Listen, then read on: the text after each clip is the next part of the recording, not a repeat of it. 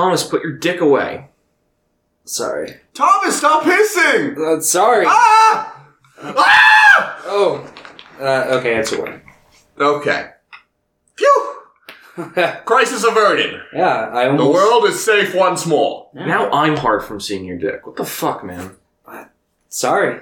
Hey, Joe, put your dick away. Joe, stop this! You know what? You keep telling me to stop pissing. I'm gonna start shitting to spite you. Oh, God. Welcome to Screen Weens, the only podcast Where they put their weens on screen. you just can't see it. Yeah, it's just an audio screen. Just all day long, our penises are on the screen. Yep. Hey, it's me, it's Thomas, and of course we have Joe joining us this week. I'm Joe. Surprise, And- surprise. Of course, as always, London. It's me, London. It's me, Thomas, though. It's me, London. Okay. And it's me, Thomas. Oh, and today, I'm E10. it's forgot. London and Thomas, E10 and Joe. Yes. The four of us are back. You know, I was really worried when I heard you developed split personality disorder. I was very fearful for you. Yeah, see, it was Thomas who gave the Joker a 6 eventually, but it was E10 who initially gave the Joker an 8. Okay. So Because you're the Joker. you and E10 have different movie tastes then? Yes, he's my shittier movie taste. Okay. While me, Thomas, I'm a bit more of a pretentious prick. So. Ain't that the truth? Yeah. Got him. Ayo. That was a real epic move. Yeah, so I watched a good few movies this week. Yeah, go ahead. Go ahead and let us know what you watched, Thomas. Let me. That I don't, even though I know all of them. Do you have them memorized? Because I know all of them too, but I don't have them memorized. You watched Little Women. I did. Which 1994 with Winona Ryder. Christian Bale's also in it. he is. Sigourney Weaver. Who's the brother? No, it's not Sigourney Weaver. It's I can never remember her name. Let me look real quick. Oh, Susan Sarandon. Yes. That's what I meant. Yes. They both have S's. And you thought it was epic as hell. Yeah, I mean, I thought the filmmaking was, like, serviceable. Like, there wasn't anything, like, super great about, like, the, like, on-screen filmmaking techniques. Like, it didn't, like, particularly look good, or there weren't any interesting shots or anything like that. But all of the character writing was really good. It had a really good script and a really good performance from Winona Ryder specifically. So. I should be getting my copy of the book by tomorrow. Oh, nice. I bought paperback copies of all 3 of them, and they've got, like, the original images in them, so it's pretty cool. Oh, is there a trilogy? Yeah, after Little Women, she wrote Little Men and Joe's Boys. So. It's actually about my children. Yeah. I cannot wait for you to have kids and then, like, drown them in the bathtub. Ooh, you're gonna be waiting for a long time because I don't plan on having kids. And even if you do, you probably won't tell me because you'll just Drown them in the bathtub immediately. Well, no, I'd be sacrificing them to my Lord and Savior E10. Oh. Come on, I'm not so tasteless that I would just drown my own children just for the meme of it. I don't know. Okay. It would have purpose if I were to kill my own children. Whatever you say. Thomas also watched the 1922. It's like 1919 was the date on Amazon. One of the first adaptations of Little Women. Yeah, and that one was weird because It had a dishwasher ad. Yeah, you could tell it was like serialized over like different like dates, and they had like intermission ads, so it felt like it was like a mini series essentially. But it was only like an hour. It was just that last chunk of the novel from like where Well, I don't want to spoil anything if Joe hasn't seen any version of it. I have not. Right around like the New York area of the book. Whoa, they go to New York? That's just spoiler? Whoa, kind of. You'll see. So yeah, to the end. And it's like an hour, so it's like... And it's amazing. It's alright. It worked. I liked the ad. It took me off guard. I was laughing at it. Was it a good ad for a dishwasher? No. It was like one of those ads where it's like, remember, we're the only trustworthy dishwasher company out there, so... Yeah. And then it showed them, like, having someone inside the dishwasher. They went, it's perfectly safe! Oh no, it was like some, like, early 20s housewife. Man. Okay. Thomas also watched, the Meyerowitz stories. Yes. The Noah Baumbach film. I believe that was his first movie he did for Netflix. His second being Marriage Story, if I remember correctly. Yeah. And Thomas thought it was epic as hell. I did. I really enjoyed it. Adam Sandler's great. More so, Ben Stiller's really good in that movie. Yeah, both Ben Stiller and Adam Sandler are really good dramatic actors. Ben Stiller embraces it a lot more than Adam Sandler does. He's got like a lot more dramatic roles. It's kind of what he's been doing in his quite a lot with Noah Baumbach. Yeah, he's done a few Noah Baumbach. While We're Young, Greenberg. I haven't seen that one. I haven't seen either of those two. I just went and bought a bunch of them on DVD though, so that'll be cool when they The only Noah Baumbach movie I've seen is Marriage Story. It's probably his best one from what I've seen, but I've only seen it's my favorite, personally. I think it's that and then Francis Ha, and then maybe Meyerowitz. And then the rest that I've seen are kind of muddled. I'm gonna watch Francis Ha last. I'm gonna like power through like all of his other films and save that just in case I don't like his other movies because they're earlier works of his. So that way I'll have that like one solid film that I know will probably be pretty good and I'll like. Nice. But I'm excited. The next one I think I'm gonna watch is The Squid and the Whale. That's the first one I saw before. I want to rewatch it now that I'm like. I know more about Noah Baumbach, because I watched it without knowing anything about it. Yeah. I think I was like 18 when I watched it. Okay. Yeah, it looks pretty good. I like Jeff Daniels. I remember him being really good in it. And it'll be interesting to see like a pre-Zombieland Jesse Eisenberg. Yeah, true. True. But yeah, let me see, because I watched quite a bit. You watched Garfield, A Tale of Two Kitties? No. What? You promised. Okay, so I watched The Mustache and Bedeviled with you guys. Yep. I gave The Mustache a 5. I think I might bump it up to a 6. I enjoyed it. I thought it was enjoyable. A fun little movie. Epic. Interesting little concept. I think I also gave the Mustache a 6. Yes. Yeah, I did. I gave it a 6. The Mustache.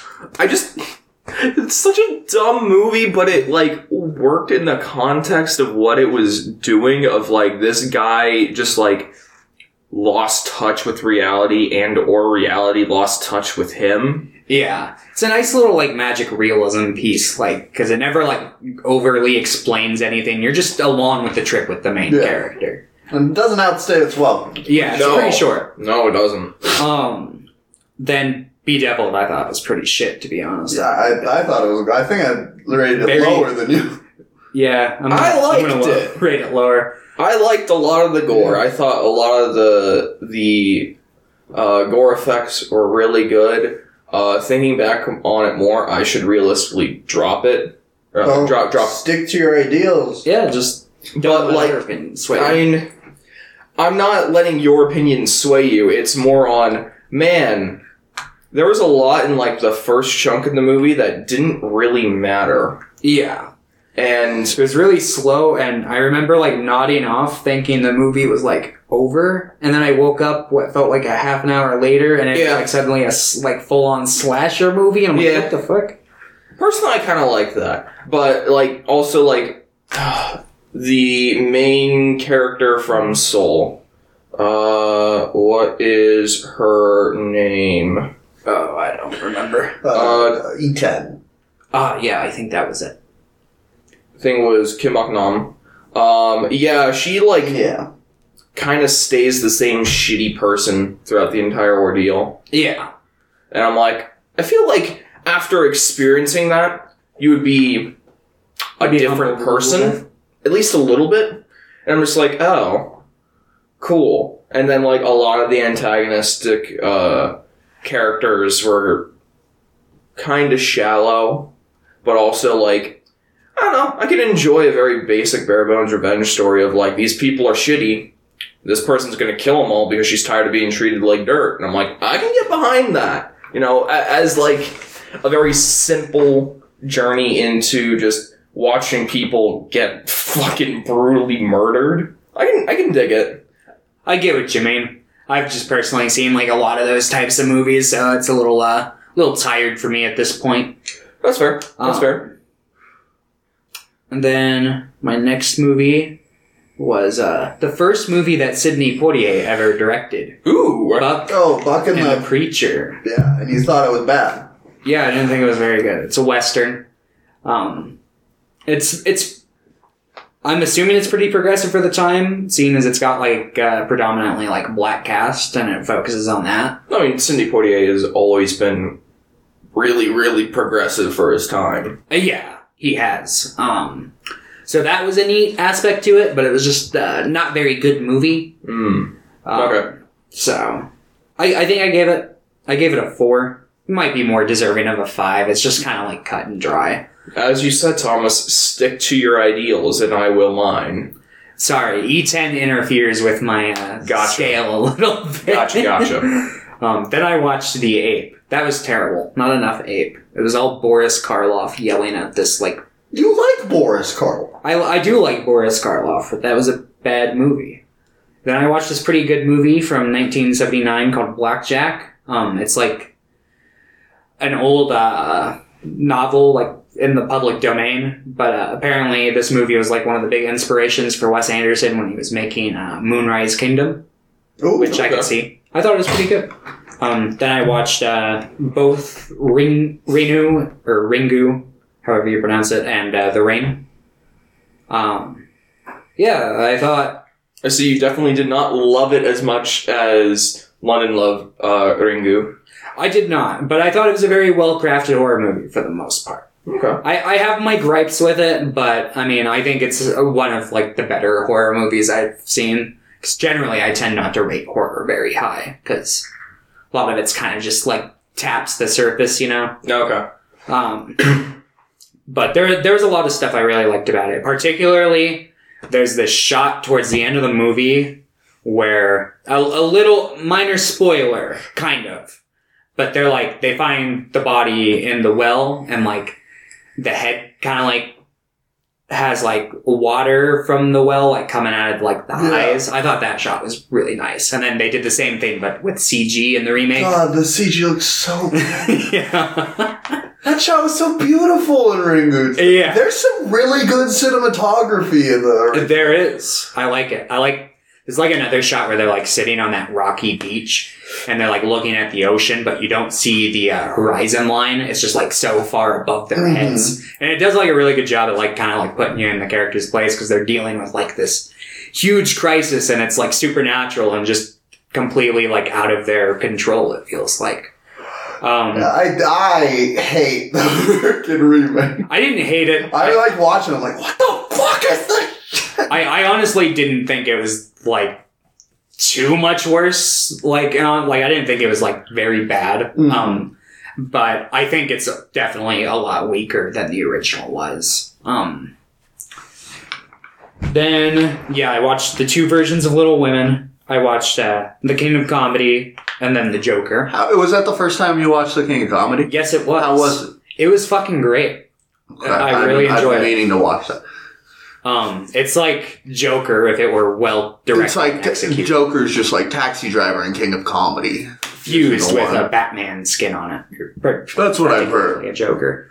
Then I watched, just the Meyerowitz stories, which we already briefly talked about, and then Mulholland Drive, Man Escaped, and Pickpocket. Pickpocket. Yes. Cool. Joe, did you watch anything by yourself, I guess? Or with me? No, pretty much all movies. You watched your anime. Yeah, I did do some catching up on some anime this last week. What anime? Nekopara. Yep. Oh, I don't know what that is. I've been out of the anime loop for a little while. Slice of life with cat girls. Ah. You probably have maybe heard of it. It caused a lot of hubbub when it was originally a visual novel when it got ported to Steam, because it was the first visual novel to have any sort of pornographic content on it. Okay. So that kickstarted a lot of conversation. It's bad. It's very bad. There's a lot of subtext that I really do not like. It very much objectifies women, over-sexualizes women in the worst ways, especially seen as, I'm guessing, the ages skew lower, which, disgusting. Yeah. But, me and Pierre had a really fun time discussing the ethics of being a cat girl in that society. Okay. And, like, I wouldn't even, like, entertain the thought normally, but, like, there was a bit of dialogue where, like, our two main characters are, like, on a train, and this little girl's like, well, look, cat girls, and her mom's like, yep, they have bells on, they're allowed to be out without their masters, and I just kind of went, wait, hold up. So are they not, like, it just jumpstarted this entire, like, back and forth, and me and Pierre talking these questions of, like, so, like, are they people? Do they make money? What do they spend food on?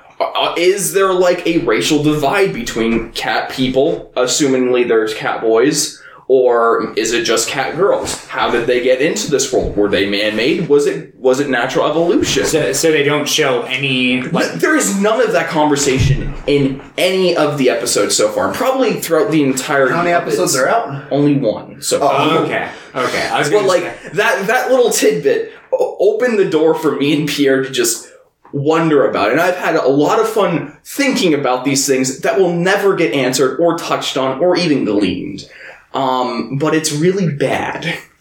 Yeah. It's very, very bad. It doesn't sound like the type of show I would watch.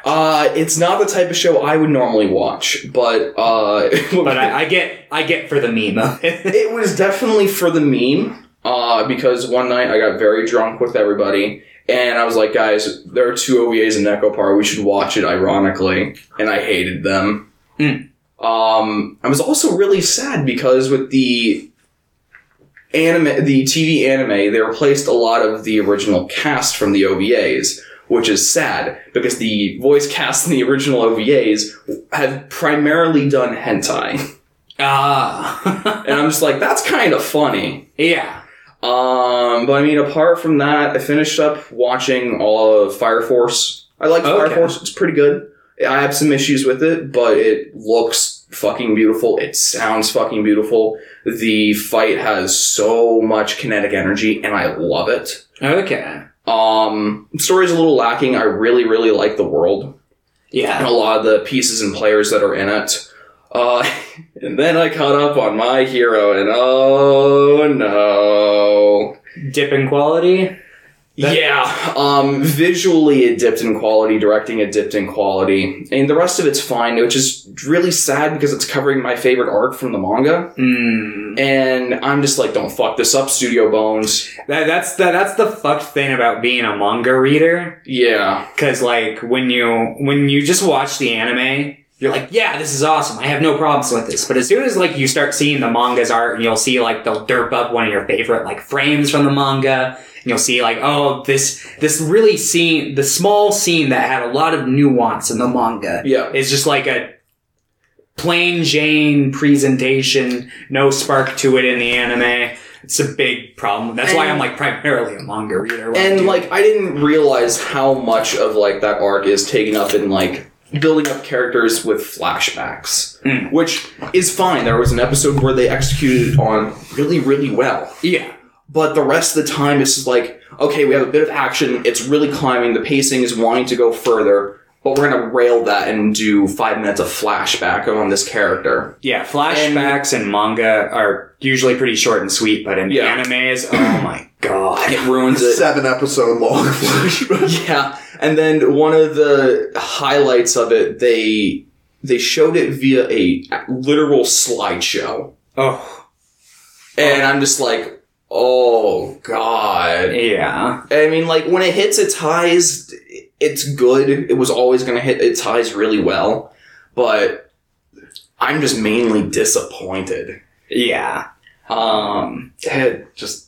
I think it's the lowest rated season of My Hero that I've seen, or I've rated so far. Because I think I rated season 1 and 8, and then 2 and 3 10s. Yeah, I watched the, like, first 2 seasons, or the majority of the first 2 seasons. I kind of, like, trickled out once I got to, like, the fillerish bits of, the end of season 2. But I went back not too long ago, and I read a bunch of it in the manga, and basically, like, got a little past where I got in the anime. Okay. And then I took a break, but I plan on, like, just picking back up from where I left off here pretty soon. The last full arc I saw was, like, the one where Bakugo and Midoriya fight all in that little thing. And now Midoriya is, like, watching other contestants fight their teachers. But, okay. Yeah, that's where I was at. Okay. But, yeah. No, I mean, and apart from that, I haven't watched anything else. Me and London watched a bunch of movies together, because I pretty much only watch movies in the context of London these days. It's like I have a void, and I open it and let people in, and there's little TV playing inside of it. Ah, yes. The void is my ass. Oh. And the TV is a metaphor for his dick? No, my prostate. Okay. Okay. And you just watch my prostate. Make sure it's alright. And me, what have I watched? Yes, what have you watched? And by subsequent context, what have I watched? Yes. Okay. Let's look at what I've watched. So I finished the Grudge series. Oh, nice. I'm fucking done with it. Have you watched I haven't watched Sadako vs. Kayako yet. Okay. Because I want to watch all the Ring movies first. Oh, yeah. So Grudge is garbage. Anyone that ever recommends it to me, I'm gonna go, you're a fucking liar. It's a terrible series. Yeah. There was one movie I rated above a 5, and most were rated like a 2. Oof. Like, that's one of the worst series I've ever seen. And I've watched 6 Puppet Master movies. Yeah, that speaks volumes.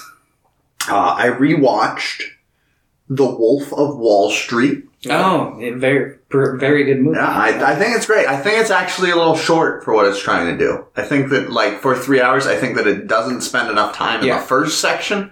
I think, like, another, like, half hour would have evened out the film more. No, I remember watching it and thinking that maybe not like the whole ending, but like the very, very ending was very like snap. Yeah, I think the very, very ending, and I think the very beginning. Yeah. But I'm like, come on! But the middle section's fantastic. It's a fun film. Yeah. Yeah. But I really enjoyed it, because me and a buddy wanted to watch it, and we pulled everyone else in, because I'd only seen like the first hour-ish of the movie in college, but I apparently rated it on Letterboxd even though. I don't know. And I thought it was really good. Yeah, no, I really enjoyed it. Very fun, very fast, very, it's pretty different from a lot of his movies. Like, it feels like a Martin Scorsese movie, but it's got just a much more, like, manic energy to it. Yeah. Which I kind of like, because literally every character was doing drugs on screen. Yes. Like, anytime Martin Scorsese. Yes. Yeah. Anytime a character was on screen, you best know they were popping ludes or doing lines of coke or something. Yeah. I don't think it's, like, anywhere near the top of Scorsese's catalog. No, but it's, like, and I don't think it's really gonna be, like, remembered as anything, like, special in his catalog. I think it'll be remembered as, like, a fun film. Yeah, I think it'll be, like, towards, like, the top end of his catalog. Yeah. Like, I guess I think I've only seen, like, 5 Scorsese. Yeah, because he's directed a lot of movies. This is my first Scorsese movie. 45, like, feature. This is your first one? Never seen another Scorsese movie. Watch Goodfellas. I still haven't seen Goodfellas. Goodfellas, you could get away with watching like a lot of movies, but I feel like Goodfellas is a really good representation of like what a lot of people like from Scorsese. Mm-hmm. It's like the modern. I like Hugo. Scorsese. I never really. I saw like bits from like the trailers and stuff. It's a fun movie. Yeah, I'll probably watch it eventually. It's got a robot. It didn't catch my eye when I was like 12. Wasn't funny enough. We watched 2 Yu-Gi-Oh movies. Oh. Yeah. The first one being the 3D Bonds Beyond Time film, which is a crossover between Yu-Gi-Oh, Yu-Gi-Oh GX, and Yu-Gi-Oh 5Ds, in which Jaden, Yugi, and Yusei get together to stop a guy from destroying duel monsters across all timelines. Epic. Because in his world, duel monsters has caused the Earth to like implode in on itself. They just like never really explained that. That's great. Oh, nice. I think that's fine. It's just like a 45, like 50-minute movie thing. Right. It was fun. I love Yu-Gi-Oh! So I love like the corny cheesiness of Yu-Gi-Oh! Yeah, So. no, it was a good time. I liked seeing... You don't like the corny cheesiness of Yu-Gi-Oh! I just never got into it when I was a kid. Well, That's like fair. that's one of the first shows I watched. So Yeah, like, it was I've definitely... seen it for all of my life, pretty much. Yeah, no, it was definitely one of my earlier obsessions in life. So there's a lot of fun memories tied to it. I remember collecting the cards because I was like really into Pokemon cards, so I just kind of like branched off into Yu-Gi-Oh! I've been an on and I off... played a lot of Yu-Gi-Oh! For 12 years. I've been an on and off player of the game. I will, like... I'll pay attention to it from time to time, but then I'm like, man, this game's garbage, but I kind of like playing The it. game's so fucking broken to its very core. Yeah. Its core mechanics are broken. I don't understand how it was greenlit when games far superior like Magic already existed. And I'm just like, how are you gonna make a game so fucking broken? Like, Magic's also broken in some senses, but Jesus. Then we watched the masterpiece, Dark Side of Dimension. That's the other Yu-Gi-Oh! Movie we watched. Which is it's a direct follow-up to the original series. Okay. In which Seto Kaiba is searching for the Millennium Puzzle to get the Pharaoh back. It's very good. Is that the one with I saw the like first Yu-Gi-Oh! Movie and I remember it had like mummies in it? Yeah. No, that's the first movie. It was just called Yu-Gi-Oh! The movie. I think. Oh, okay. And that takes place, I think, during like one of the final arcs. I think so, I can't remember off the top of my head. I want to rewatch that one though. But no, this one came out in 2016. They're like, we're gonna follow it. It looks fantastic. Yeah, the 2D animation is like fucking amazing. It is. It is incredible. Even like the 3D animation actually looks pretty good. Yeah. Because they only do it for like the cards, so it makes sense in that. Cause it's and a few of the other like otherworldly effects. Like our main antagonist has like this weird cube-shaped dual disc that's in CG, and I think that does a lot to kind of sell that. It's like, it's not real! Yeah. But it's it was really, really fucking good. It's really funny. Yu-Gi-Oh's really funny. Yeah. Seto Kaiba's really funny. He's like, tech has no limits when you're a billionaire. True. He has a space elevator. Yeah. Oh. And at the top, all he has is a little space station where he just keeps the Millennium Puzzle. That's like all it's for. I mean, that's kind of cool though. I know, he just does things. At one point, he flies in on a fighter jet, and before it lands, he jumps out. Oh, wow. Epic. Oh, it's got a lot of like the bullshit of Yu-Gi-Oh, but like just amped up to 11, and I fucking love that. But also like the entire movie wasn't taken up by duels, which I also really loved. It was really I think they only dueled like 4 times in a 2-hour runtime. But it took like less time. Most duels in Yu-Gi-Oh! Are like, this is 5 episodes long! No, I think the longest duel was like maybe 25 minutes, and that was just the big climactic duel, because it was kind of 2 duels back together. It was a lot of just like, these characters are figuring out what they want to do in life, but oh no, the world's ending because of a children's card game. Fucking weirdo. We watched VHS 2. I haven't seen either of the VHS movies. Well, I guess There's 3, but nobody talked about the 3rd. I saw the first one like when it first came out, and I remember not being very impressed. I might like it more now. VHS 2's bad. Maybe there's not. the 3rd section is by Gareth Evans, the guy who did The Raid. Oh, okay. And it's co-directed by the guy who he worked with Gareth Evans a lot. I can't remember his name off the top of my head, but he also directed The Night Comes for Us, that movie. I don't know if you watched. I know we watched it on a movie day. Yeah. It's another action movie with the same pretty much cast from The Raid. And that section was fantastic. I loved the 3rd part, and then the rest That was just the Colt one, right? Yeah. And I'm sad I had to talk to my mom pretty much during the entire runtime of that movie. And the second, there's 4 main shorts. I like the second one fine too, but then the rest is just garbage. The story that frames it is bad. The 1st and 4th are bad. So it's just a bad movie, but it has a great part in it. I really liked being on the phone with my mom discussing, what's been going on with our lives, and then looking up at my screen and seeing like 20 people commit suicide, and then another guy blow his face off with a shotgun, and I just kind of went, oh, okay, cool. I watched Spiral, which I was kind of scared to. Like Uzumaki? It was Rasen, which is the sequel book to Ringu. Okay. So then in the original trilogy of books, it was Ring, Spiral, Loop. And I was very excited and very scared to watch this. Because this is the... Ring has a weird production. As they were making Ring, they also made Spiral. Okay. By a different crew, but some of the same cast return. And then they were released at the same time in theaters. Huh. Like, there was a joint release. They sometimes had double billing. But Ringu was, like, critically acclaimed. Everybody's like, whoa, Ring! And everybody kind of, like, was pretty meh, which is bad on Spiral. So it's, like, got super forgotten. Especially because the very next year, they released Ringu 2, which retconned it. Okay. Like, it took it out of the timeline. However, then later on, in like 2012, Sadako 3D came out, which has a terrible name and is apparently pretty bad, but that's a direct sequel to Spiral. Because he wrote more books, and S, I believe it was called, was a sequel to like the trilogy. Maybe it's just like a split timeline kind of thing. Well, it's just a movie series with 2 timelines that like... Halloween's got like fucking Halloween 3 or 4 of them now. There's also a prequel that's based on one of his books that's only in the Ringu 2 timeline. Huh. But, so I watched it. People kept saying it was really boring. I really, really liked it. I didn't like it as much as like Ringu, but I really enjoyed it. It took turns I was not expecting at all. Sadako's like sexy in it. Huh.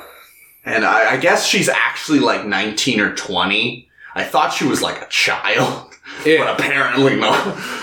Yeah. Because they don't show They don't show it. I just assumed. Because they talk about she was their kid. So I'm like, but I guess they... Probably like a carryover from watching like the remake from like such a young age. Yeah. Because like you never like see something. And she's just short. Yeah. I really like that shot in the Ringu where they're like living the flashback and she's like just like walking around the classroom and she's and like just goes up and grabs her wrist. I like that. It's funny. Okay. But I was a really big fan of it. I liked the twist. I wasn't sure about the twist. I'm like, what the fuck? This changes everything. But I thought the storytelling was excellent in it. And I'm very excited. I'm going to read the books eventually. But I thought it was great. I'm like, this is fun. This is a fun movie. I watched Thelma, which is like a gay superhero origin story. Okay. It's about this girl who like keeps having seizures and like things like supernatural things happen when that happens. She got infected with the gay, right? No, but that was a pretty decent movie. She fell it's by like a distance. What was that, Joe? She fell ploy to the liberal agenda. Yeah, that's what it was. It's directed by like a distant relative of Lars von Trier. Oh, I think his name's like Joachim Trier or something like that. Interesting. And then I watched Underwater and Like a Boss. Yeah. Underwater was actually pretty decent. Monster Design's really good. Yeah, I watched both your reviews. Wow. I watched Spies in Disguise. Yep. Which wasn't as bad as I thought, but it wasn't good. Yeah, it was fine. Will Smith says the N-word. Whoa! He doesn't, What? He doesn't say the N-word. There's one censored word, which I'm fairly sure was fuck. But London had to go to the bathroom during that time. When he came back, he's like, what I missed? I'm like, Will Smith said the N-word. Is that like the first time? I don't think I've ever... He didn't actually say He it. didn't actually say Oh! They censor one word, and Joe's pretty sure it was fuck. Okay, Yeah, I see what you mean now. Okay. I was just I was doing an epic gamer troll. See, I thought they censored the fuck, but they left the N-word. That What would is have been a Guy breaking barriers. And then we watched Interstellar 5555, if you've seen that. No. It's an anime that is pretty much just a 55-minute long music video for the Daft Punk album Discovery. Oh, is that where like They're the blue people. Yeah. That's what that is. The Get Lucky, the song that they do that on? No, Get Lucky was in their 2013 album Random Access Memories. Well, what fucking song is it that has the really popular music Stronger. video? It's not Stronger. Not the one I'm thinking of. One more time. Yeah. Oh, is that called Stronger? No, No, there's but another that's song on. called One More Time. Those okay. are probably the two popular songs from the album. Most popular, yeah. Okay. I thought it was great. Yeah. I really enjoyed it. Well, I really love Daft Punk. Yeah, so. I'll have to check it out because I like Daft Punk. So. I've never- It's literally just like I think it's not even really a movie in a lot of sense. Like there's no dialogue. It's just a really long music video. But I think it's great. I like stuff like I that. love Shep. Shep? Yeah, Shep. Is that like the character? One of them's named Shep. I love him. Okay. I thought it was good. I'd never really listened to Daft Punk apart from like the popular songs that would always play on the radio. Yeah, that's pretty much my case too. And I dug it as kind of like my first album experience for Daft Punk. Ooh, they do that sick song with Paul Williams, Touch. That song is a fucking masterpiece. Okay. I rewatched Booksmart. Oh, nice. I still haven't seen it. I think it's a great movie. I'm a really big fan of that. I'll have to Especially watch for it. Olivia Wilde's like directorial debut. Fantastic. Really, really good movie. Yeah, I watched that with my girlfriend. And then with Julia and Pierre, I watched Sunday in the Park with George, which is a Stephen Sondheim musical. Okay. We watched the 86 Pro Shot, which has Mandy Patinkin in the main role. Oh. And Bernadette Peters, who's fantastic. The music in it's fantastic. I would definitely recommend giving that a listen, but the story's pretty bad. Okay. It's like somehow the best musical ever and the worst thing ever. But Makes it's sense. decent still. And then I watched Ride Your Wave, which is the new Masaki Yuasa film. He did like Lou Over the Wall, Mind Game, Oh, okay. Yeah. Girl. Or for his serialized work, he did Ping Pong the Animation, Devilman Crybaby to Tommy Galaxy. Yeah. He's a new show airing that I've been meaning to start watching just because I love Misaki Yuasa. And I really liked Ride Your Wave. Yeah, I did too. I thought it was one of the weaker of his films. I'm not like huge on him. One of his films I think is fantastic, and then the rest are like pretty good. I haven't like disliked pretty much anything he's like solely directed, but this one was pretty good. I really like this movie. But I like a lot of things that he works on, even though like I haven't been able to hold my attention with Devilman Crybaby. I still haven't finished him on like episode 7. Yeah, I've had because I tried watching that. I've also tried reading the manga for Devilman. I have a hard time getting into that story too. No, I mean like, and also like for like when we started watching it, I've been in just like weird headspaces whenever I like try and sit down and watch it, and just I couldn't keep my attention, which is not a fault of it, because it has been critically loved. Yeah. And I totally get that. I've just never been in a good or the right mind space to watch it, and I keep meaning to watch to Tommy Galaxy. You're in the right headspace to receive information that could potentially harm you. I'm in the right headspace to Fuck. But I really liked it. It's a very small scale, intimate story that's really well animated, but anything behind Masaki Yuasa and Science Saru is going to look simple, but really, really fluid and emotional. And I really, really like that. Cool. Alright. Yeah, because I remember you telling me about Mind Games. That's one that I've been meaning to check out. Mind Games is, really fucking weird. Yeah. Everybody really loved Mind Game. I unfortunately wasn't as huge on it as most people. I thought that, like, the first 30 minutes is, perfection. Okay. And the rest is not. I still enjoyed it, but it's just Pinocchio after that point. Huh. I just kind of liked it just because, again, the visuals are fucking insane. Yeah. And I just kind of was like, I don't care what story you sell me, but I love these visuals that are happening in front of my eyes. It's a feast for the eyes. Mm-hmm. Huh. And yeah, that's what I watched this week. That was also what I watched. Epic. I also watched a short from Wes Anderson called Castello Cavalcanti. Ah, how was it? It's pretty good. It was fine. I felt like it was too short to really mean anything, but it was Jason Schwartzman. He was a race car driver, and then he crashes in a small town, and he's like, "Oh, this town secretly has all my ancestors." Huh. It's just funny. It's just a funny little film. It's beautiful. It's a beautiful film. It's 8 minutes long. I'd recommend it. Okay, I'll check it out. One more time. And I believe that's it. Thanks for watching it. No. Oh. Oh, wait. We have a whole podcast to record. Yeah, we've got 3 movies to talk about. As soon as I send Thomas a bunch of pictures of Shep. Yeah, I see that. Yep. Oh, so while London is sending I've already pictures, done. While he's done, the Oscar nominations got released today. Yes, let's talk about these, because I have words for you. I haven't heard them, so this is all going to be my genuine... All right, so let's begin. Let's begin with Best Picture. That's the big one, right? Yep. Yeah. Once Upon a Time in Hollywood, Quentin Tarantino. Irishman by Martin Scorsese. Parasite by Mr. Bong Joon-ho.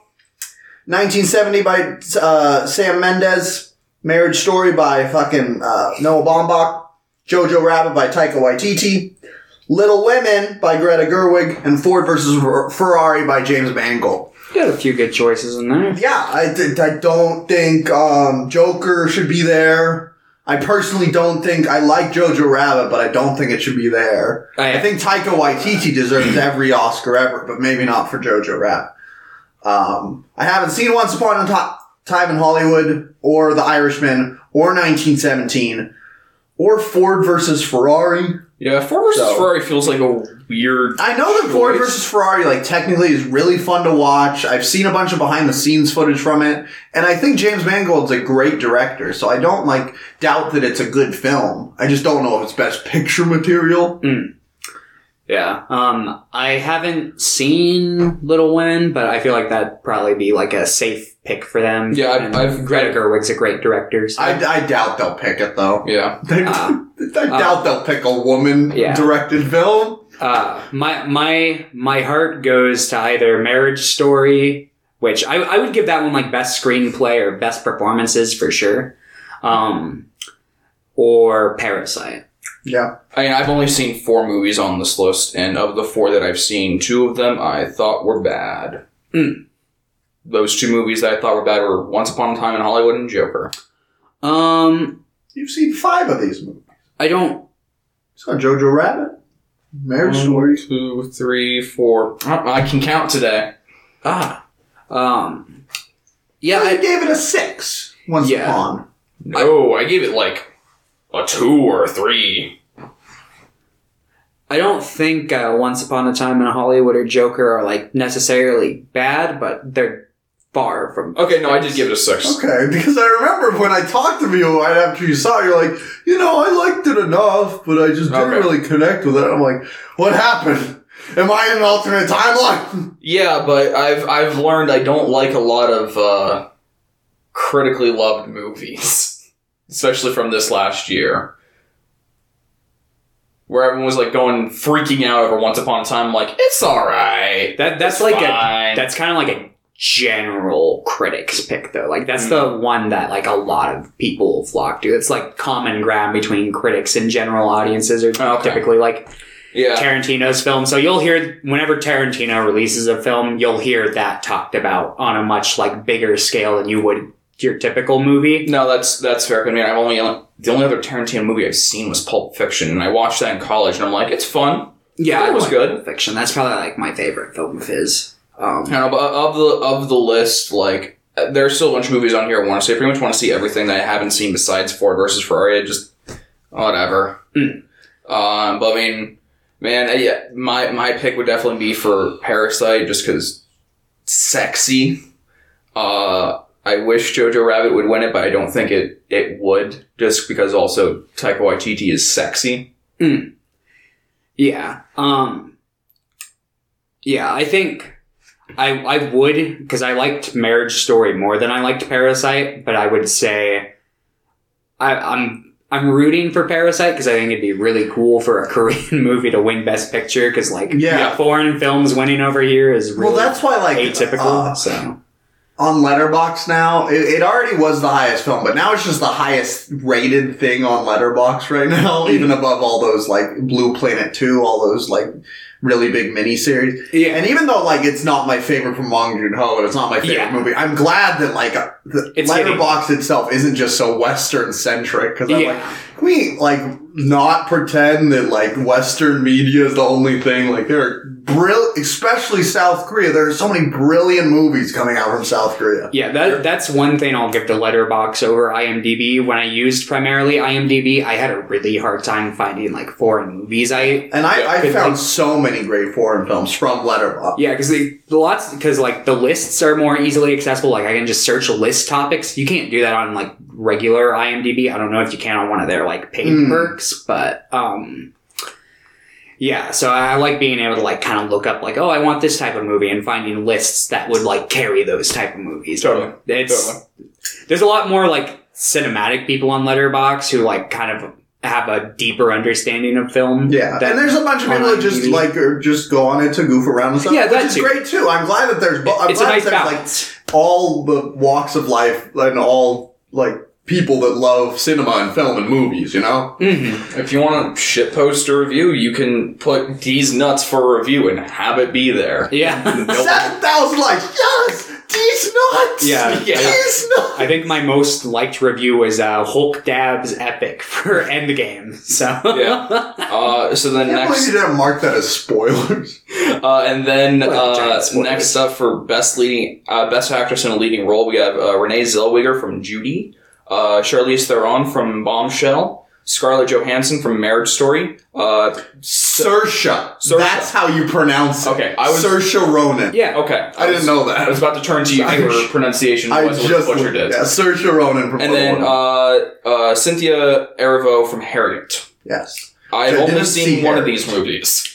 I'm going to see Little Women today later, obviously, so I can't speak I for think her. Saoirse should fucking win this. Like, it'd be great to have her, like, get a win this young, too. Mm-hmm. I think Scarlett Johansson, even though I disagree with her stances on a lot of things, and I think she's kind of an idiot in real life. I haven't, like, done any sort of deep dive on her. Like, she just doesn't really think before, like... talk. I like her acting. She's a great actress. I can say that. But I think that Saoirse Ronan does a little bit of a better job in Little Women. I'm interested to see how much I'm going to like her. I'm sure I'll like her performance, but you already saw an adaptation of Little Women you enjoyed. And so now Joe in my heart is forever Winona Ryder. So it's gonna be interesting. I am sad that, or it makes sense. I wish Florence Pugh from Midsommar was on here because her performance in that movie was so fucking good. I still haven't seen Midsommar. It's on Prime now, so I'll probably get around to watching it. I really liked Midsommar. It was one of my favorite movies of last year. I thought Midsommar was a pretty okay film. I'll probably walk out with that opinion. I wasn't super crazy about Hereditary. See, I personally was. I thought it was great. I didn't think it was like 9 or 10 material, but I think I gave it an 8. I think I really enjoyed it. I'll probably watch Hereditary because I think the reason why I was so like disenchanted with it is because my expectations versus what the film was. Yeah. And maybe like watching it, knowing what it is, I'll I probably think that like might it just more. be A24 being its funny marketing sell. Because I really wanted like a good psychological horror movie, and I thought like a lot of the concept was really interesting. Like, spoiler alert, minor, like not like end spoilers, kind of like 20 minutes into the movie, spoiler alert for Hereditary. But I would have much preferred just to watch like a drama in this like situation where like this irresponsible son gets his little sister killed and deal with like the drama of that. No, but I then can definitely see that. went down the horror route, and it was like supernatural, and I was just like, eh. See, I was fine with the supernatural aspect.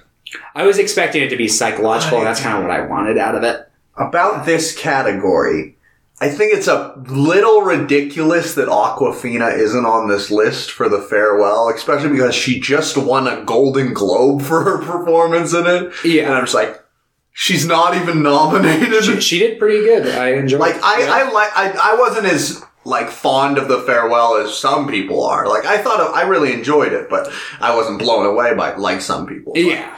I think it's ridiculous that like she's just not there. No, I can agree with that. Especially seeing as like the only movies I think I've seen with Awkwafina in it were Crazy Rich Asians and then The Farewell. I've only seen The Farewell. And yeah, no, she's a brilliant actress, sorry. Actor.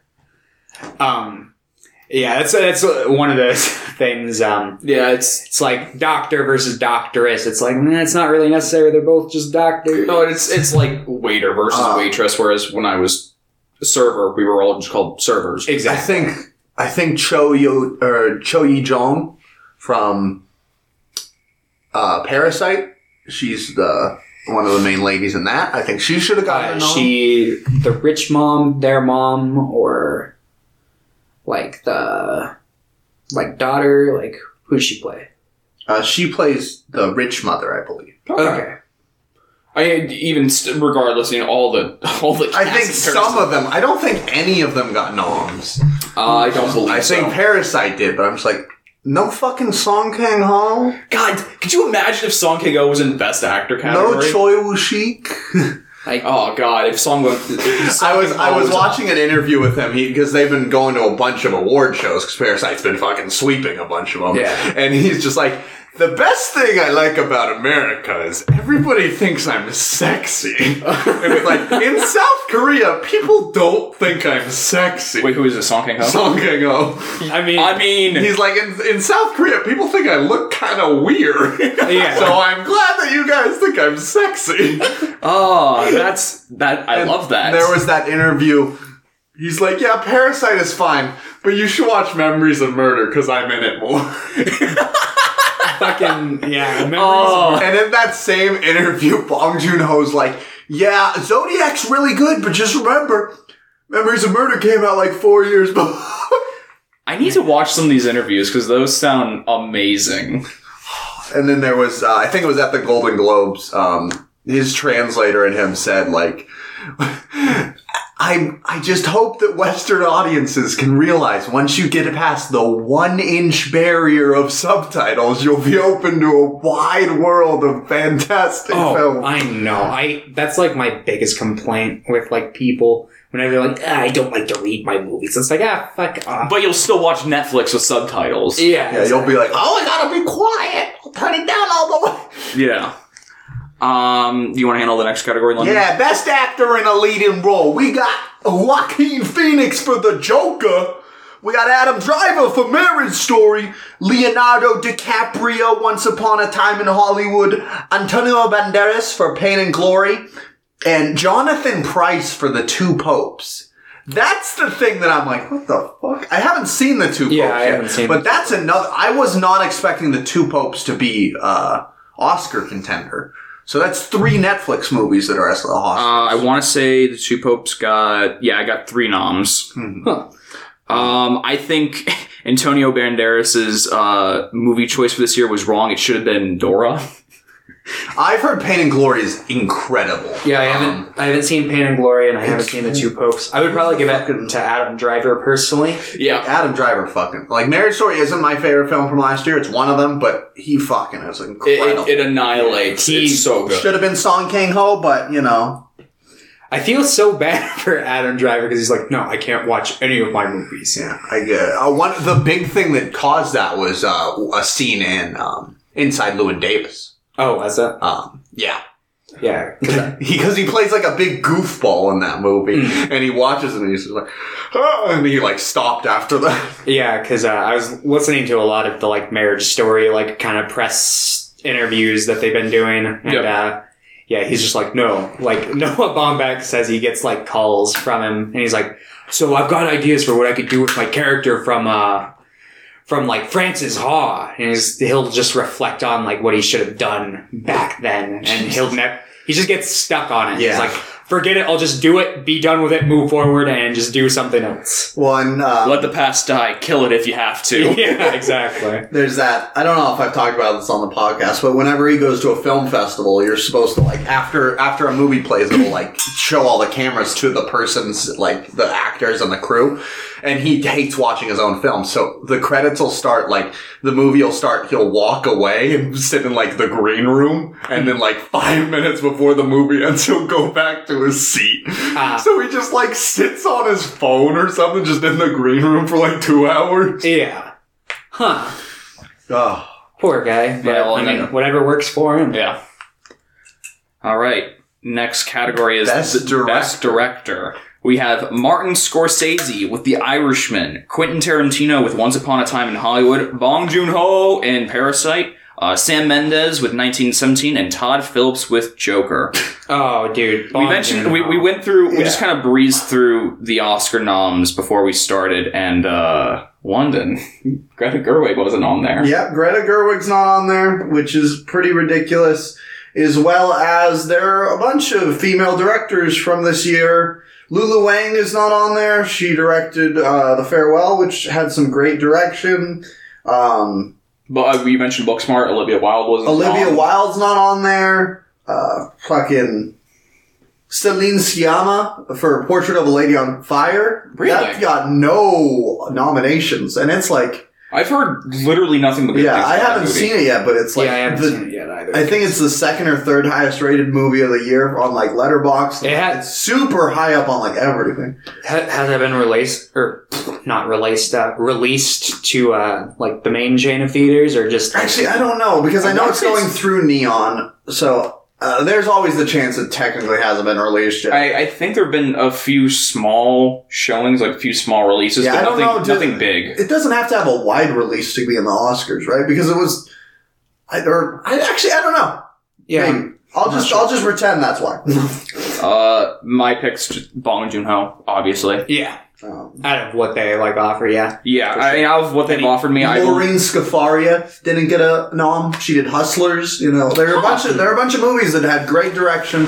There were, I believe this is like the highest, the year with the most female directors, and having 0 female directors in the like. Hashtag where the woman at? Like, seriously, it's fucking stupid. Yeah, I mean... But you put in Todd Phillips! Yeah, Todd Phillips, like... I mean, granted, this movie was better than the Hangover trilogy, but, I mean...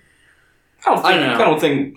I've only seen Hangover 1, and I like that way more than I like Joker. I fucking hate the Hangover It's trilogy. because you haven't seen the Hangover 2 and 3 that you're looking at it through the rose. Oh, good. I love movies later on in its series that make the original retroactively terrible. Like The Last Jedi. Got him. Just kidding. But, yeah, like... I mean, and also, like, when you look at Best Director, like, there are 2 of probably the most prominent living directors up for nomination in Martin Scorsese and Tarantino. One of them most likely will get it.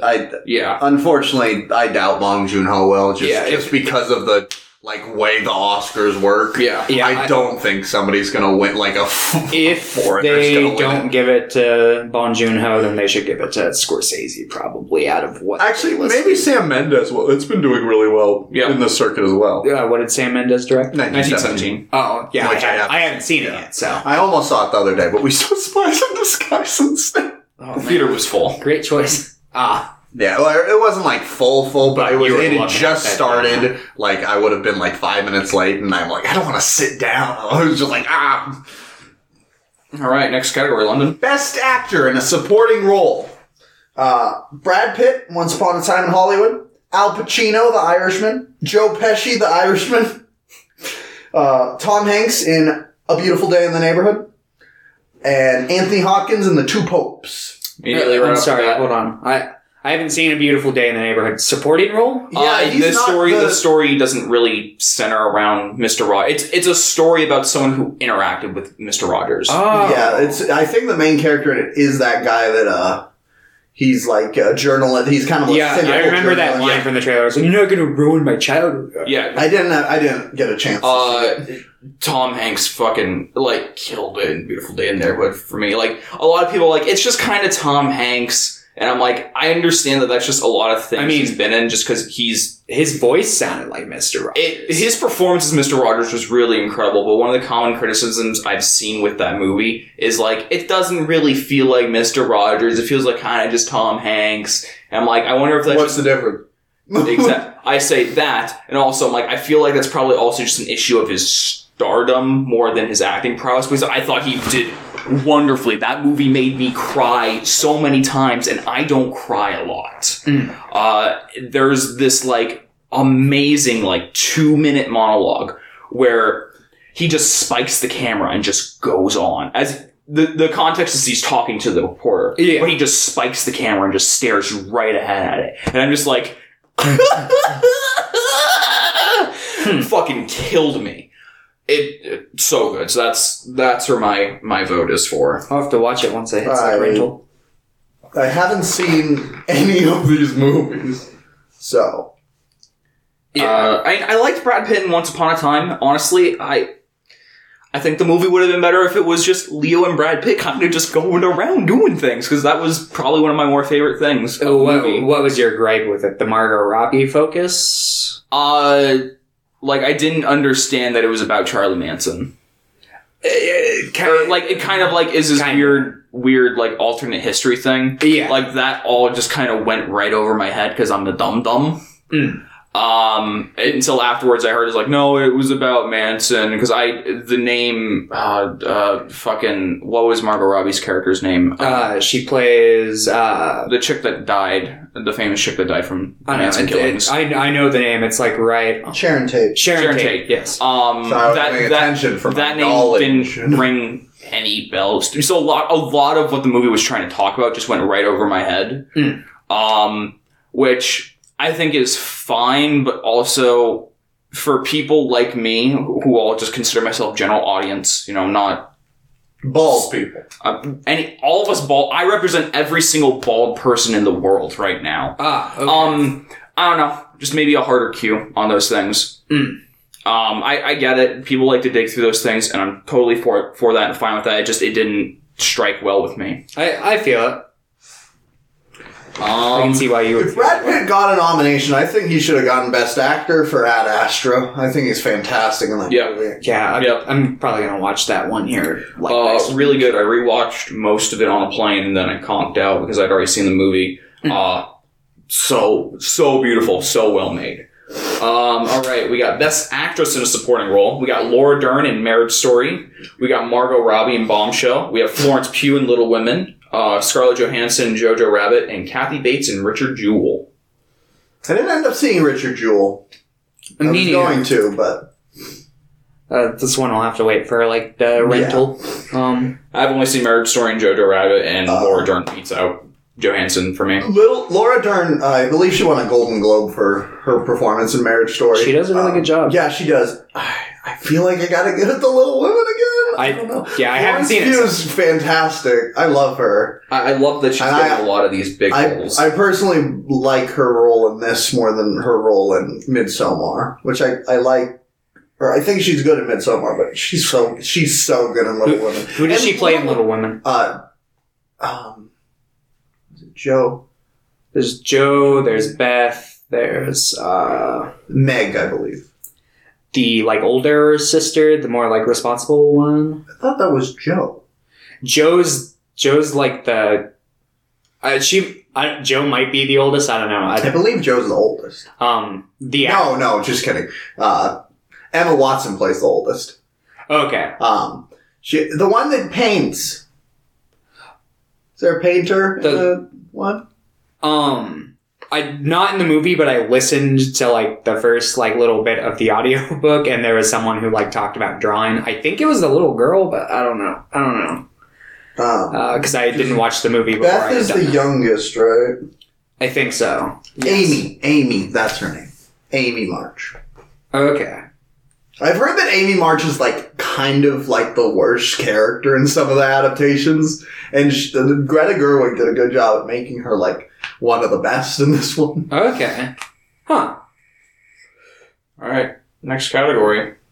Best animated feature film: Toy Story 4, How to Train Your Dragon: The Hidden World, Missing Link, I Lost My Body, and Klaus, which marks the fourth film from Netflix with a nom. Missing Link won the Golden Globe, which like everyone was like, "What the fuck?" This Leica film that nobody like super loved, which I'm just glad a Leica film won. You know, I didn't see any of them. I've seen everything except Missing Link actually. I'd probably say that I enjoyed I Lost My Body the most. I thought that was pretty great. I've only seen Toy Story 4 and How to Train Your Dragon 3. But I think I Lost My Body's a little too strange and a little too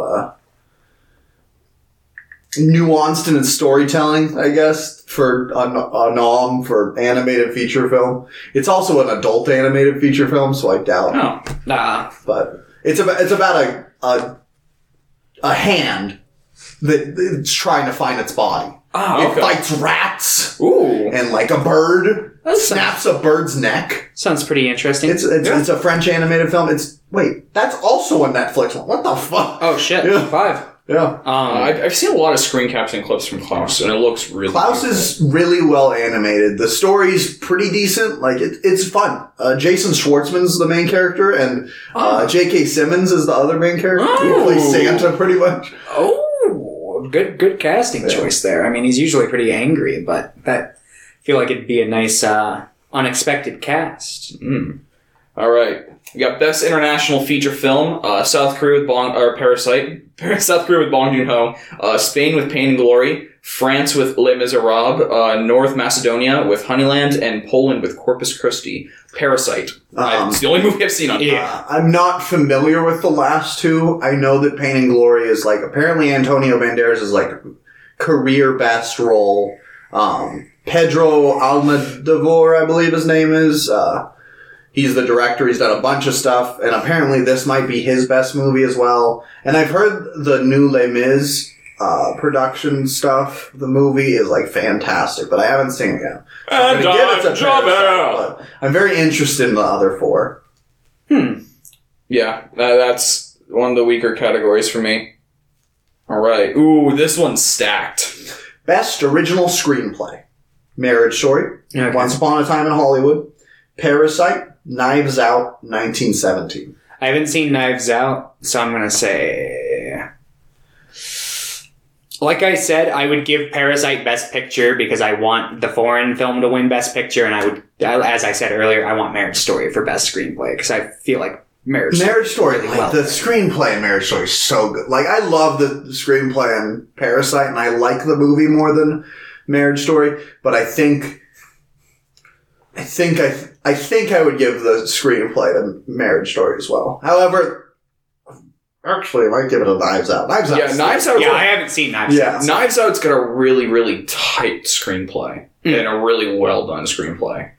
Yeah, no, this one's stacked for me. I think for me, it's probably Marriage Story, just because I really like the character dynamics, and it's really, and all the dialogue is really weighty. Yeah.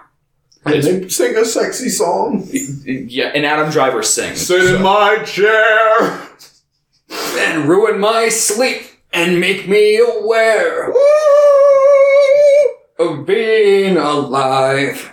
Anyway. Alright, we got Best Adapted Screenplay. The Irishman, Jojo Rabbit, Little Women, The Two Popes, and The Joker, baby! Give it to Little Women. Give it something.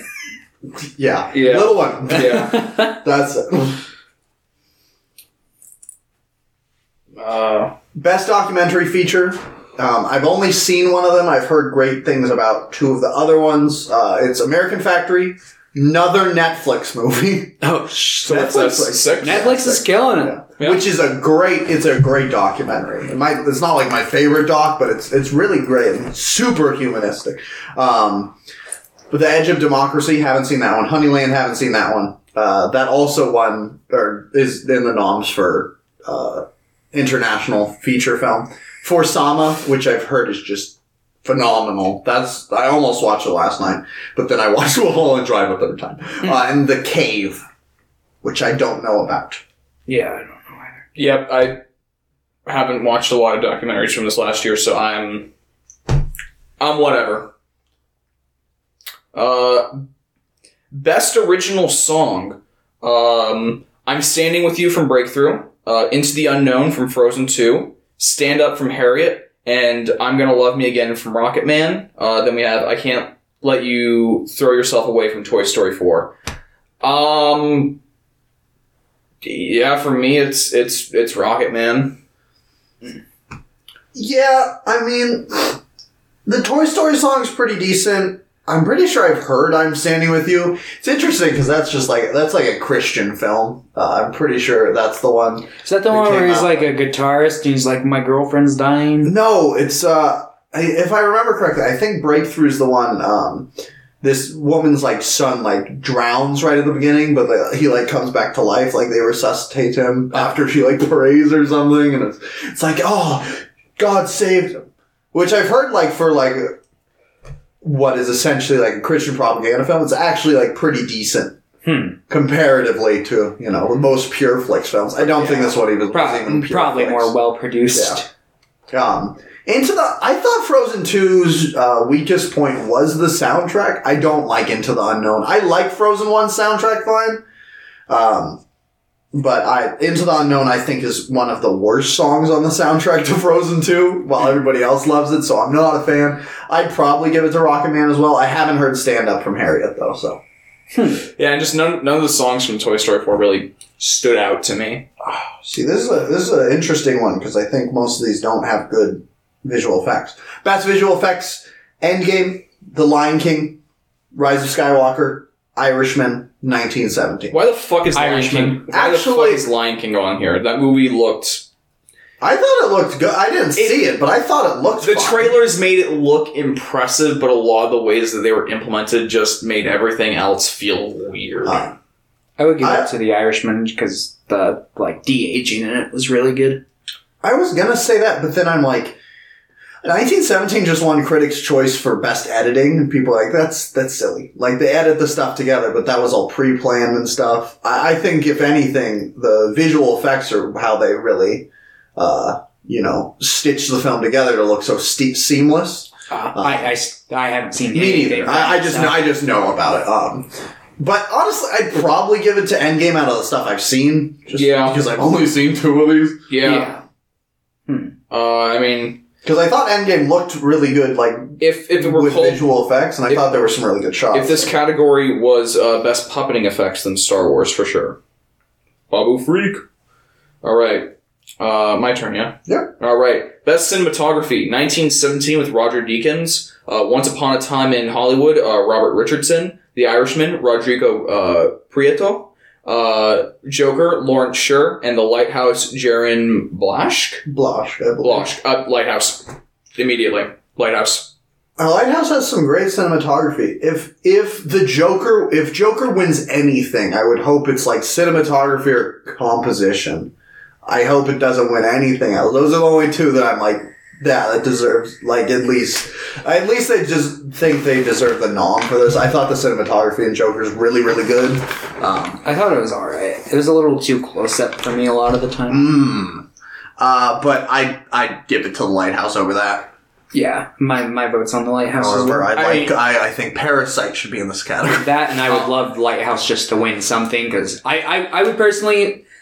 I don't know if I would give it Best Picture, but I think it deserved to be at least nominated, but it's not an Oscar-type movie. So Just let us run the Oscars. So yeah, we should. small brain question. So with the choice of it being, was it a smaller millimeter film and being shot in black and white, is that a cinematography decision or a directorial decision, or it would be a director decision, okay. But it would be like the DP and cinematography like job to like figure out the specifics of it. They'd probably be like, the director's like, I want it to look like this, and basically they're like, all right, it's our job to get it to look like this. Okay, so then definitely Lighthouse for me. That's solid. Everything else I'm like, yeah, it's fine, or I haven't seen it. Yeah. Okay. Best production design, we got Once Upon a Time in Hollywood, The Irishman, 1917, Jojo Rabbit, and Parasite.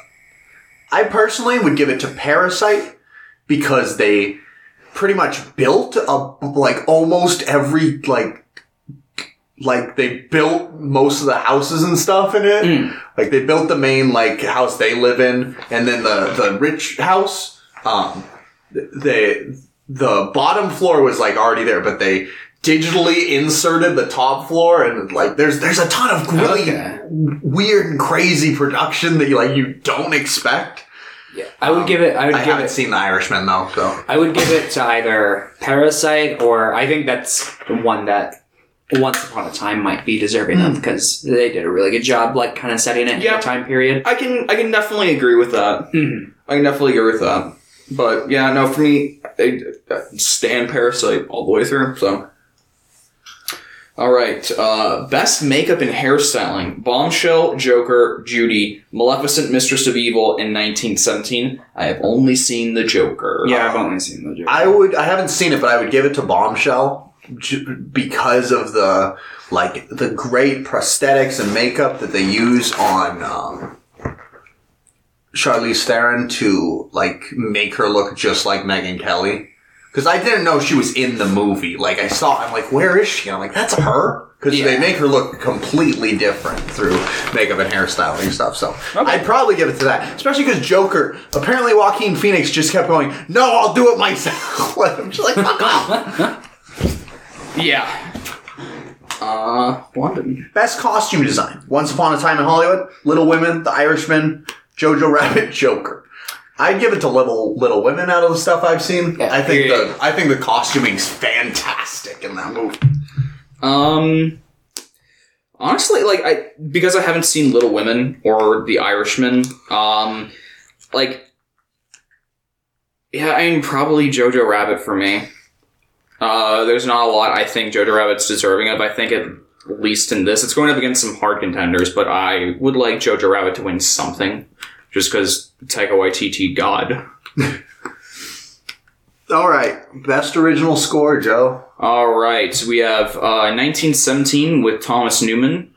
Joker with Hildur. I'm not going to try and... Hildur Goddardur. I'm not going to butcher. I'm not going to... Gudnadottir. Sure.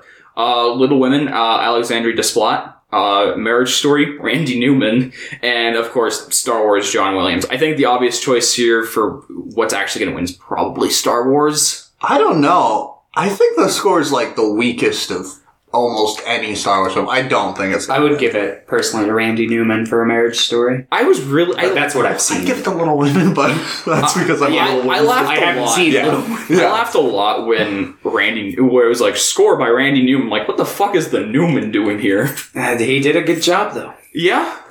No, I agree. Randy Newman's a good composer. Yeah, he is. I know, but it's just in my head. The Family Guy meme. It's because you're the Toy Story guy. Yeah. Stop it. But that's obviously my own. Like I said, I'm fine if I guess Joker wins this one. I won't. The other ones I'll at least be I'll be angry about Joker winning this one. I wouldn't at least be angry. Yeah, I wouldn't want to give this one to Joker personally. I don't want to give it, but I'm saying that I'd be less angry. I don't know. I'd be pretty angry. There's the other There are three categories that we haven't seen anything from. Yeah. We haven't seen anything from best documentary short, best animated short, and best live action short. So I'm just going to skip those. Yeah.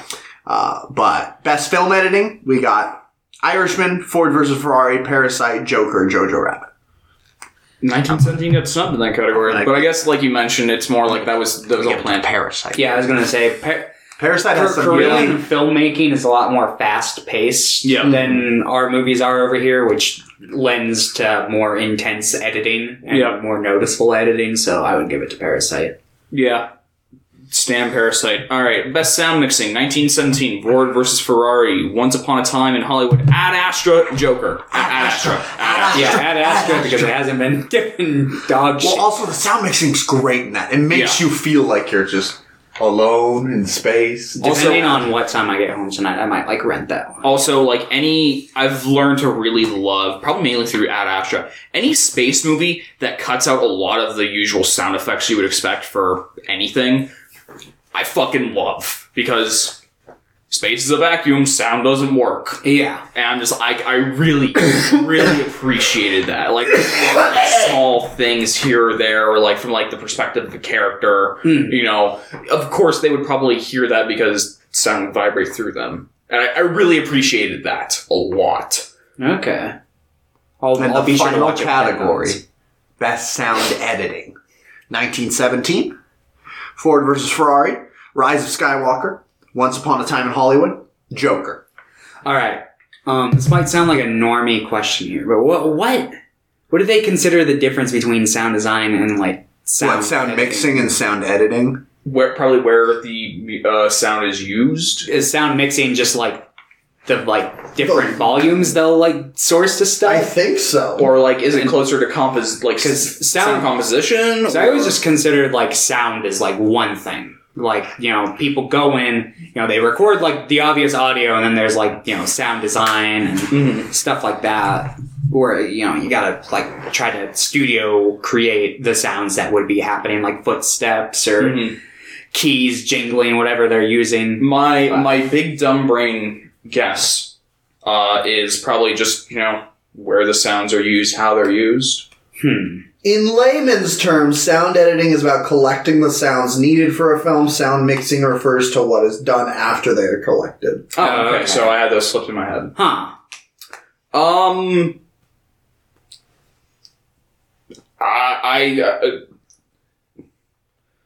Once Upon a Time in Hollywood, I guess. I don't even remember what the films were. 1917, Ford vs. Ferrari, Rise of Skywalker, Once Upon a Time in Hollywood, Joker. Yeah, and out of the two I've seen, probably Once Upon a Time in Hollywood. I've seen give it to Joker over Rise of Skywalker, I guess. Yeah. And, that's the Oscar noms. Yeah, that's a bunch of them are shit, like always. Yeah. Fuck the Oscars. Yeah. I mean, it's an award show, so it doesn't mean anything because everyone's doing backroom deals anyway, so it doesn't really matter. Yeah. But I think it's interesting to see what gets known, because saying that it's Oscar nominated probably means more than winning to most people, or even if you just say Oscar attached to it, to a property, most people are going to be like, oh wow, that must be good. Yeah, it gives the film a huge publicity bump, and they usually re-release whatever Oscar winners in theaters. So for me, it's more I'll play into my biases for what I like more, because I'm people should see these movies because I think they're really good. Yeah. A lot of the time it's just actors I think that this kind of works for that, because a lot of the time they just watch DVD screeners, and it's just people who are part of the committee, and it's it's a whole it's a shit show. It's a whole stupid shit show mess that's just PR, and I'm just give PR to good movies and good people. His name is pronounced Pierre. Speaking of which, we got 3 movies to talk about still. Do we have, by the way, 1:50 is when Uncut Gems is playing, so we should probably try to finish within 2 hours, which will be fine. We're through probably... Maybe. Mulholland Drive might take a good... I don't know. But, when's the next show? I think we'll figure it. Well, like I we'll said, we can work with a woman. No. Yeah. Don't worry. We'll figure something out. So here's the questions for from Pierre. Okay. Do you think that dogs are better when they are wearing hats or glasses? No saying both. Hats. Glasses. Hats. Fuck, okay. Would you prefer the same actor to dub all their lines for each version of a film? If they are not fluent in a language, a translated script will be provided for them to read. As in, like, if they do an anime dub, just have the Japanese... If you're going to go as far as the ADR for other languages, you might as well go the Italian route, where you just have, like, an actor from that, like, area where it's being released come and dub over it. I think that's funny. It'd be hard, you know. I think that's a funny idea, but I don't think that works. The audiences there would be like, what the fuck is this? Yeah. I asked Pierre for a really good David Lynch question this time as well. Oh, and I okay. need you to really think about this one. Do you think David Lynch ever went to a Burger King? What would he eat there? Back when... I think he would order a jar of pickles. I could see him ordering that. I could see him. I know you have that pickle, Joe! I know it's back there. I will give you any amount of money I have. I will let you watch my film on a cell phone. You remember... I don't think he would bestow that upon anyone. You remember a couple years ago when, like, they did that, like Halloween black bun Whopper? Oh, yep. I feel like that. He'd be like, I need my drink to be as black as my coffee. So. Okay. What kind of soda would he drink? He'd order a coffee. From Burger King? Yes, from Burger King. Okay. No, I think he'd, like, have, like, a thermos that he keeps, like, under his shirt and he'd, like, sneak it out. Yeah. He'd be like, don't let him see. Burger King! Oh, Burger King! All right, movie ideas. Thank you, Pierre, for the questions. Thomas Griffin, movie idea, go. It's like a deconstruction. It follows like a podcast host, but he's like an Alex Jonesy type podcast host. So It's you. a deep character study. Yeah. Joe. You ever heard of Humpty Dumpty? Are you going to do this again? Yeah? I have nothing. Neither did I. We always just... Okay, no, I got it. I got it. So it's about two Transformers falling in love with each other. And it's the tagline is, can love bloom on the battlefield? Can a mechanical heart beat? There's the tagline. Wow! I would like to make a remake of Batman and Robin. Same cast. George Clooney, like 65 or whatever he is now. Just bring them all back. Actually, just a sequel. Batman and Robin 2. I wouldn't want that one, but I mean, it's your It's film my choice, idea. so. It's going to be great. Yeah. We need more Batman and Robin. Well, That was my favorite Batman film growing up. oh man. It's not anymore. I do not like it anymore. What's your favorite Batman film now? Out of the live action. Live action Batman Begins. Okay. I know that's not a choice most people would make, but I really like It's Batman a good origin Begins. story. It kind It's of my favorite in that trilogy, like, by far. I've only seen the first movie in that trilogy. I'm not the biggest fan of Dark Knight comparatively to most people. Like, I think it's good, but I don't think it's like a masterpiece like most people do. I think it was really groundbreaking for like superhero movies. But like aside from that, like I don't think it's like a major like staple in cinema where it's like, oh yes, you have to see this. Like some people project it up to be. But Yeah. I definitely think it's like pretty good, and I think it's probably the best out of the three for sure. Dark Knight Rises is kind of like meh. Yeah, I'm going to rewatch the trilogy soon. I haven't seen Begins in like 5 years probably, so. Yeah, same with me. I saw that in college. It was an outside showing in the middle of winter, and I was wearing a t-shirt and shorts, and I nearly froze to death. So, Sounds fun. yeah, no, it was We great. can do that again. There we go, yeah. Let's freeze Joe to death for a funny video. It was really fun Yeah. being in the shower for like 25 minutes just on the floor, like just shivering underneath a hot shower. I do that every day Yeah.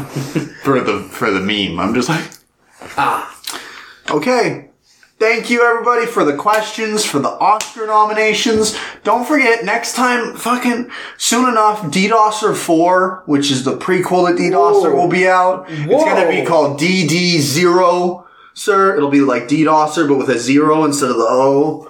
Awesome. I'm excited for this. That's going to be the origin story. I've cast Joe in it without telling him. Sweet.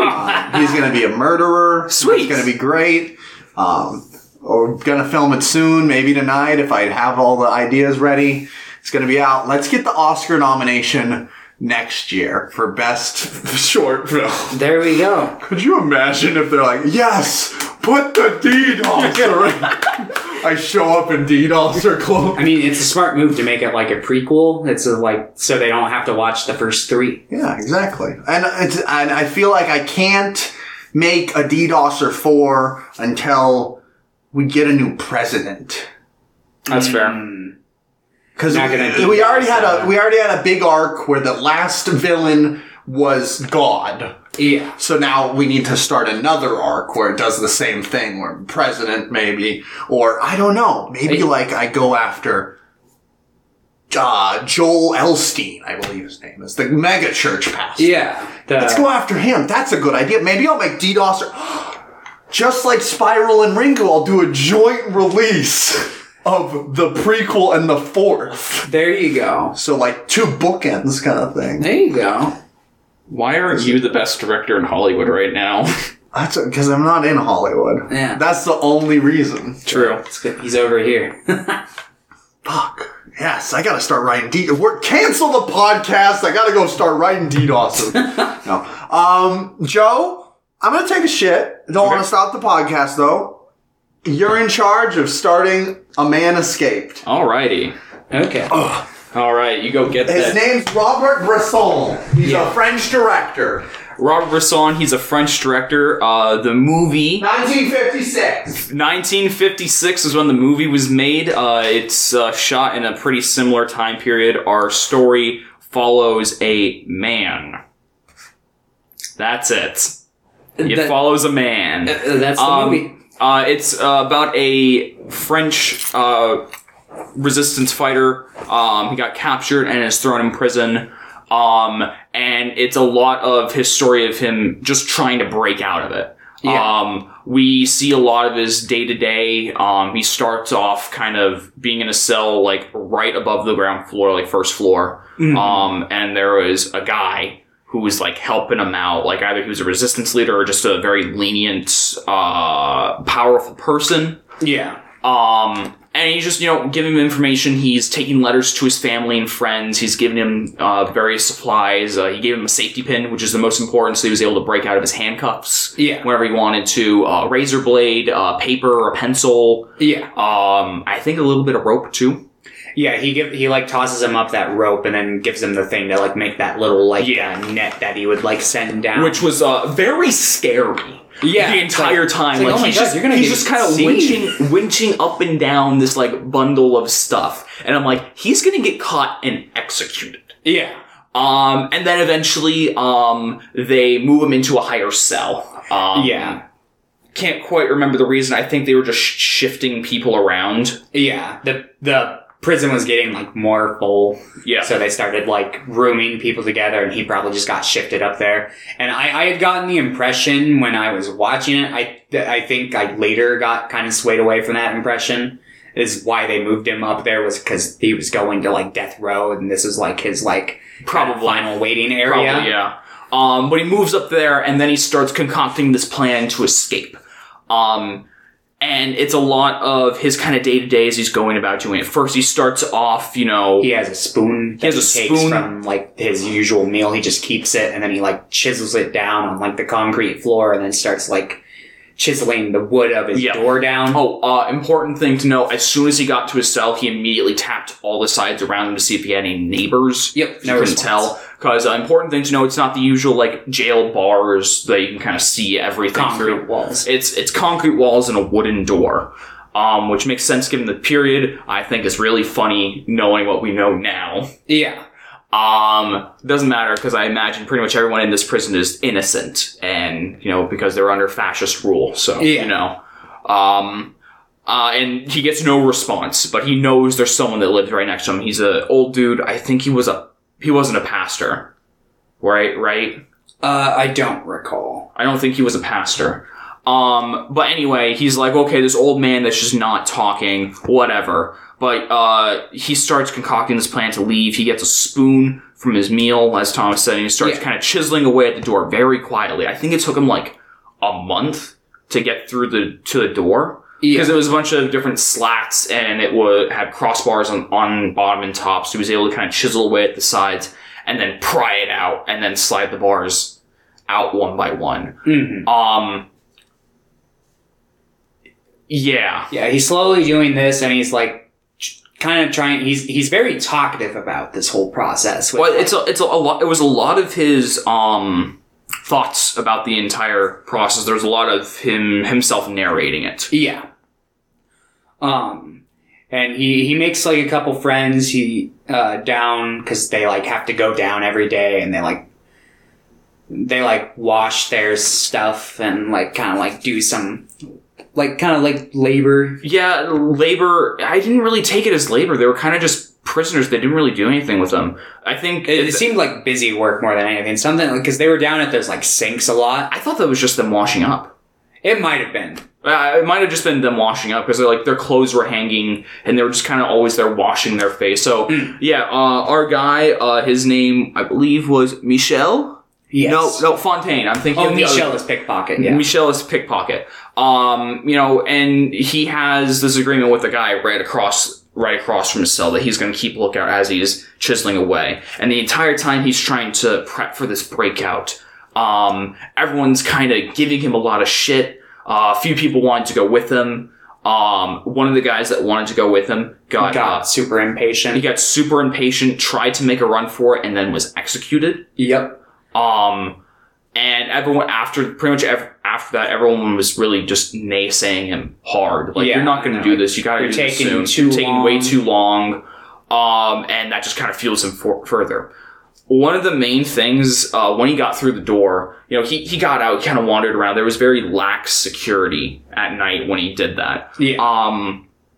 He really didn't have a plan apart from, I need to get out of this door. And he kind of just piecemealed it together here and there, and then it becomes a lot of your typical breakout story planning and stuff. Yeah, he scopes the place out. The dude who tried to escape earlier, he figured out, like, he's like, oh, I'm gonna need, like, to get over that wall somehow. Yeah. That was, like, his big hurdle. He couldn't get out over these, there's, like, a point where he'd have to, like, cross over a roof somewhere. He wasn't able to do that. So he's like, all right, I'm gonna need to, like, make some, like, sort of hook grapple kind of thing. Yep. So he starts like tearing apart his beds, like, cause he takes like the bed frame and uses the wire from that. And, he gets, some bars from... It's like a lantern cover thing. Yeah. There's like a glass pane surrounded by 4 metal bars, and he breaks that and uses the metal to make the hooks. Mm-hmm. His family, friends, someone important to him gives him a package of a bunch of clothes. Yeah. And he immediately tears them up to make more rope, which I'm like, that sucks, but also you gotta do what you gotta do. I probably would have put the new clothes on and because the whole time he's there, because when he arrives there, they like beat the crap out of him because he tries to escape at the very beginning of the movie. And some cops catch him. Yeah, we forgot to mention that. There's like a whole sequence where he's like riding in a car and like he tries to make an escape real quick and some cops grab him and they like hit him in the head with a gun a couple times. So the whole time he's there, he's wearing like the same outfit, just these like bloodied clothes that he's been wearing. So I probably would have like switched wardrobe, but but also I like the idea. Well, I mean, but they'd probably be sturdier because they're newer. So. Probably, yeah. And he starts kind of fashioning a lot of these tools and things he would need. Mm-hmm. There's like a point where they have to like get rid of their pencils too, and he decides to keep it. That becomes a pretty important little detail here in a little while. Oh, and during the entire time, he finally got his neighbor to start talking to him. He talks to him through like the window. Yeah, find out he's kind of a religious man. Mm-hmm. And he's actually one of the more supportive people. He's like, look, you gotta do this. You gotta do this soon. But he's not like nagging him about it. What, the old man? Yeah. Well, at first he's like, don't do it. You're going to get us all caught. And then once he's so into it, he's like, you know what? You've given me hope. You gotta do this. Yeah. And then pretty much once he's done, he's figuring out when he's gonna make his great escape, and then he's throwing a fucking curveball. Yeah, he gets a roommate who is this really young soldier who is... Is he German? I think it was... He was French. I think it was half German, half French. But basically, like, he got thrown in for treason. They were like, oh, no, you broke our rules, so you gotta go in here. Yeah. And there's, like, this huge, like, part where he's like, I don't know if I can trust this guy. Yeah. This guy might be, like, my foil. Yeah. And he's even, like, planning, like, he's like, if I have to, I will take this hook and I will kill this kid. Because he might just be a hindrance in his escape. And if he gets caught trying to escape, he's going to die. Or my theory during that time was he was a spy for the guards. Yeah, because it almost seems like it, because he goes and he's like chatting up with the guards when they're like down there. Yeah, he did join the German army. Yeah, okay. And he was 16 in the movie. Like, yeah. I thought he was like 19. But No, like, 16. fuck, he's a little baby. Yeah. But, basically it gets to the night where he's like, I have to escape. So he tests him with the pencil. He shows him the pencil. He's like, look, here's the pencil. We're not supposed to have this. He like lets it be known, and basically like they go out one more time to wash up, and it's kind of like a thing to see if he snitched on him, which he didn't. So he's like, all right, look, I'm going to tell you, if you had the chance to escape, would you? And the kid's like, yeah, maybe. Of course. I don't know. He at first he's like, he's very washy on it. But as soon as like he But starts like, he pretty much is like, I'll kill you if you don't come. So he's like, oh, okay, yeah, I'm in then. So they start the final measures. They like build the last of the rope that they would need. Mm-hmm. They wait until night. They tap goodbye to his neighbor. Yep. And they take off. And basically. There's a big escape scene. Like, there's a big escape scene. They go through like various places. There's points where they have to like wait for 20 minutes, and the night's passing pretty quickly. So, and they know that like they need to escape into the night, or else they probably won't escape very far. There's one of the early conflicts during the escape where there's a guard patrol, and he fucking just kills him off screen. He runs at him like he's like, I can't use it. He has like a weapon, but he's like, it's not sure. So he throws it, and he just like runs at the dude, and then he comes back and he like looks all shook. Yep. And then they continue the escape, and then pretty standard stuff until kind of the final obstacle where they have to cross this massive gap between the building and the wall. Yeah. And I think they wait there for like 2 hours, something like that, because there's this guard on a bike. Yeah. And, you know, it's a lot of just them kind of building up their nerves, figuring out when is a good time to cross. They eventually throw the hook to make a tightrope across, really. Yeah. And then they just kind of wait after that. See if anyone notices or does anything. Because initially he kind of like goes and he reaches and he admits, he's like, oh man, I fucking like stalled because that rope didn't look very sturdy. Like, cause he just like puts his arm down and the rope like bends down and he's like, oh. But after a couple hours, he's like, we're losing precious time. So he's like, we just need to do this. So he just like crawls across real quick. Yep. The kid follows. They like just basically escape from that point. Like they crawl down the other side of the wall and run away into the night, and then Finn appears on the screen, and that was the movie. Yep. I really liked it. Yeah, I thought it was very engaging, very focused. Like from the point in which the movie starts, you see this guy, right as he's caught, he's trying to escape, and then he gets in there, and you just basically follow him as he. Do you guys talk about Orsini at all? We didn't talk about any of the other characters in detail. That was just the other guy that tried to escape. We talked about it. We mentioned him. I really liked how the movie was able to... I know a lot of films don't like to do this, where they just like hold your attention the entire way through and slowly raise it up. But this movie had me tense pretty much the whole way through. Yeah. Any scene involving any of the prep, or like kind of the normal day-to-day of like him talking with everyone and kind of scheming, telling everyone what he's doing, to the eventual breakout. Really breakout tense. scenes, I was just like... Yeah, really had me on the edge of my seat. And even just like the scraping of the doors he does. Oh yeah. The sound mixing in this movie is really good for like It is. Like, like the scraping noises and like there's like even the bicycle guard, the like small creak that the bike does, and the like you can hear it like go in the distance. It's really good. There was a part. It's like right before the bicycle part when he's like waiting on like ledge of the roof and he's looking down at like the guard who's like walking wall to wall. The sound design in that scene was really good because you can just like hear like the fading as he like walks the distance, and while he's waiting around the corner, you can hear as he like gets closer. Even just like them walking on the roofs because it's all like gravel and they don't have shoes, so there's just a tiny little crunch with each step. It's like for 50s, I'm like, what the fuck? Yeah, it was really good. It's important to note that Robert Bresson was he was a World War II French resistance fighter. Oh, okay. He was captured. Okay, I didn't know this. This is like, I feel like this is pretty much just what he wishes had happened. Like, so it has an extra layer of sad, but also it's just like a pretty fucking entertaining movie. Yeah, every scene is like filled with just like tension, but pretty much all the actors are pretty good in it. Yeah, in my opinion, and most of them are just like the neo-realist movement in Italy. Most of Robert Bresson's films, they're with actors that like aren't actors. Yeah, which I thought, especially the main character and the guy who played Jost. So Fontaine and Jost was the kid. I thought both of them did great. What year was this movie? 56. So this is like right around like shortly like kind of leading into the French New Wave. I believe so. Because like French New Wave, I think like is like circa 1959, 1960, like right before the 60s. Because like in 1959, I think is when Breathless came out, and like 60 was like 400 Blows. I might have those like swapped around. But I know that those are two of like the key starter points for that like movement. But I really like how just like small and concise the plot is. Yeah. Like it's just even the title is just A Man Escaped. Or there's the other title I think it has is The Wind Bloweth Where It Listen. Yeah.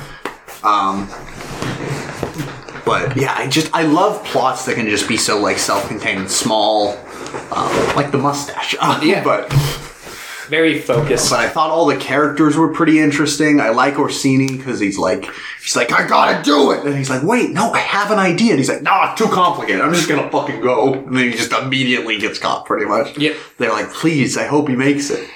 And there's just a bunch of really great tense moments where you have no idea what just happened. Like when he goes to like kill the guard. And you just like don't see anything, and then he just comes back like he's just like has like a pale face. Yeah. Also, Fontaine's like he's a badass. Like the main character's a fucking badass. He's like, I'm gonna scrape it with a spoon. He's like, I need another spoon.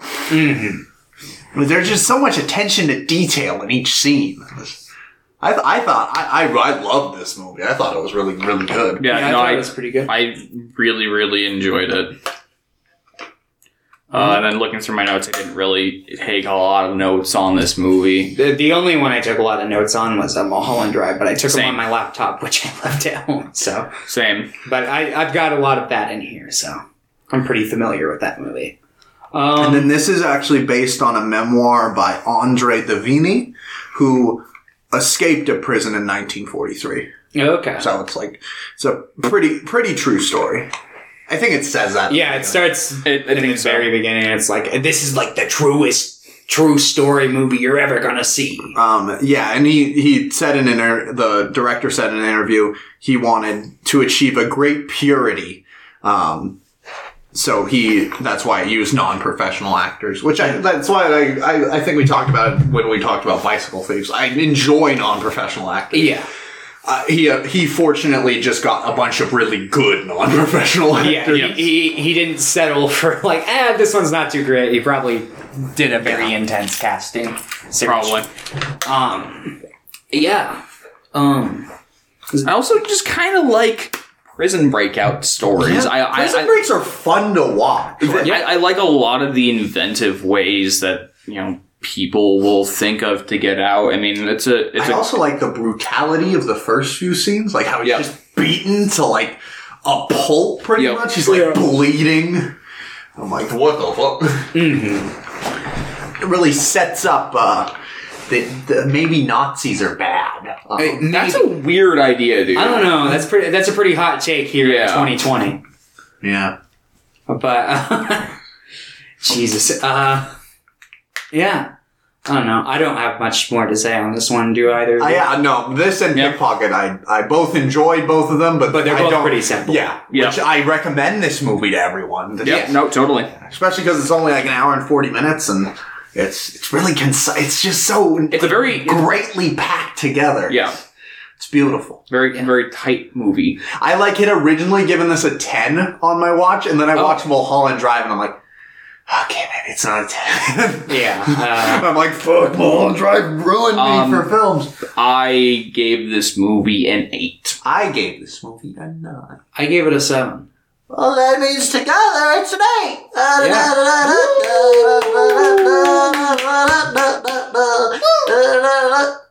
8. All right. Pickpocket. Pickpocket, 1959, I believe. So just a couple years later, he did a movie called Pickpocket. And get this, it's a movie about a man who becomes a pickpocket. Whoa, really? Robert Bresson was very good at Pickpocketing? at writing titles for movies. That simply Very explained original. the very simple plot that they will have. Same thing, a lot of the actors in it are like non-professional. It's about a guy named Michel. He goes to a horse race, he steals some money from a spectator, and then he's like, and he's all confident right at the beginning, and then he immediately gets arrested. Yeah. But because they don't have evidence, all they know is like he has money on him. Yeah. Like so they can't prove it, so they let him go. But because of this, he got like that invigoration. He like falls in with a group of small group of pickpockets. Yeah. Like one of them starts to teach him his ways because he's like trying to steal some stuff on like the train, and he's like kind of doing it. He's using like a newspaper and like reaching in, and then this guy comes up to him and he's like, "Just do this." He like flicks a button and it opens. Like I love this montage of him like teaching him the ways. He like flicks the button, it opens, and then he like reaches in, he picks up the wallet, and he drops it underneath the person's coat. Yeah. So he teaches them a bunch of ways, and then they start doing like pretty highly coordinated pickpocket stuff, like with like 3 people where they're like, they're just passing it back and forth.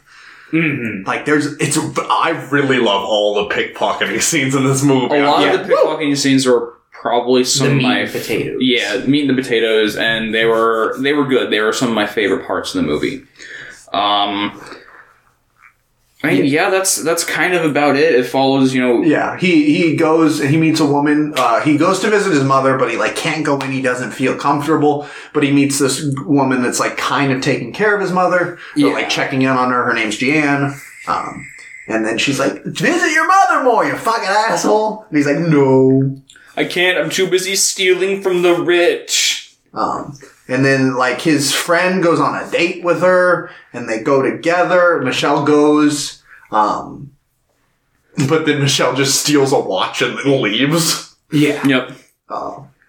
And then they're at a bar at one point. Michelle sees the inspector again, and the inspector's like, "Hey, show me this book you're reading." And it's a book on pickpocketing. He's like, "Hey, I just like reading, bro." Yeah. And there's like that whole scene earlier where he's explaining like, "Oh, what if there's like a super pickpocket who could be used for good and like is just like way smarter than everyone and deserves to like just steal." He's like, And then- Superman deserve to do super things, like steal from people. And then there's a lot of like almost Robin Hood-esque rhetoric he has. He's like, "Look, I mean, is it really a bad thing if this guy is stealing bread so he can eat and not starve to Like death?" they talk about like is crime really inexcusable if it's in the wake of poverty? Like if you're poor, which is an important thing to talk about. Yeah. Yep.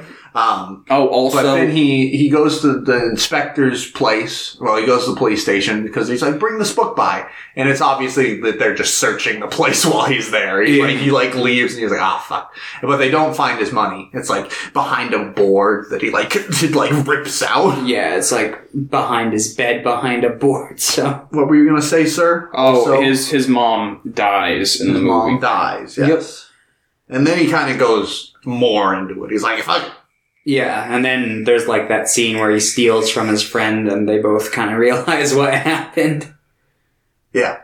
And then the inspector visits Michelle at the apartment and tells him that at one point the mother had gotten like money stolen. She thought it was a neighbor, but then she realized that it was her son and she like dropped the charges. Yeah. And he's like, well, I didn't, I wasn't going to investigate, but then I saw the son. It was him, and he had stolen money at the racetrack. And he's like, but I let him go. I didn't have enough evidence.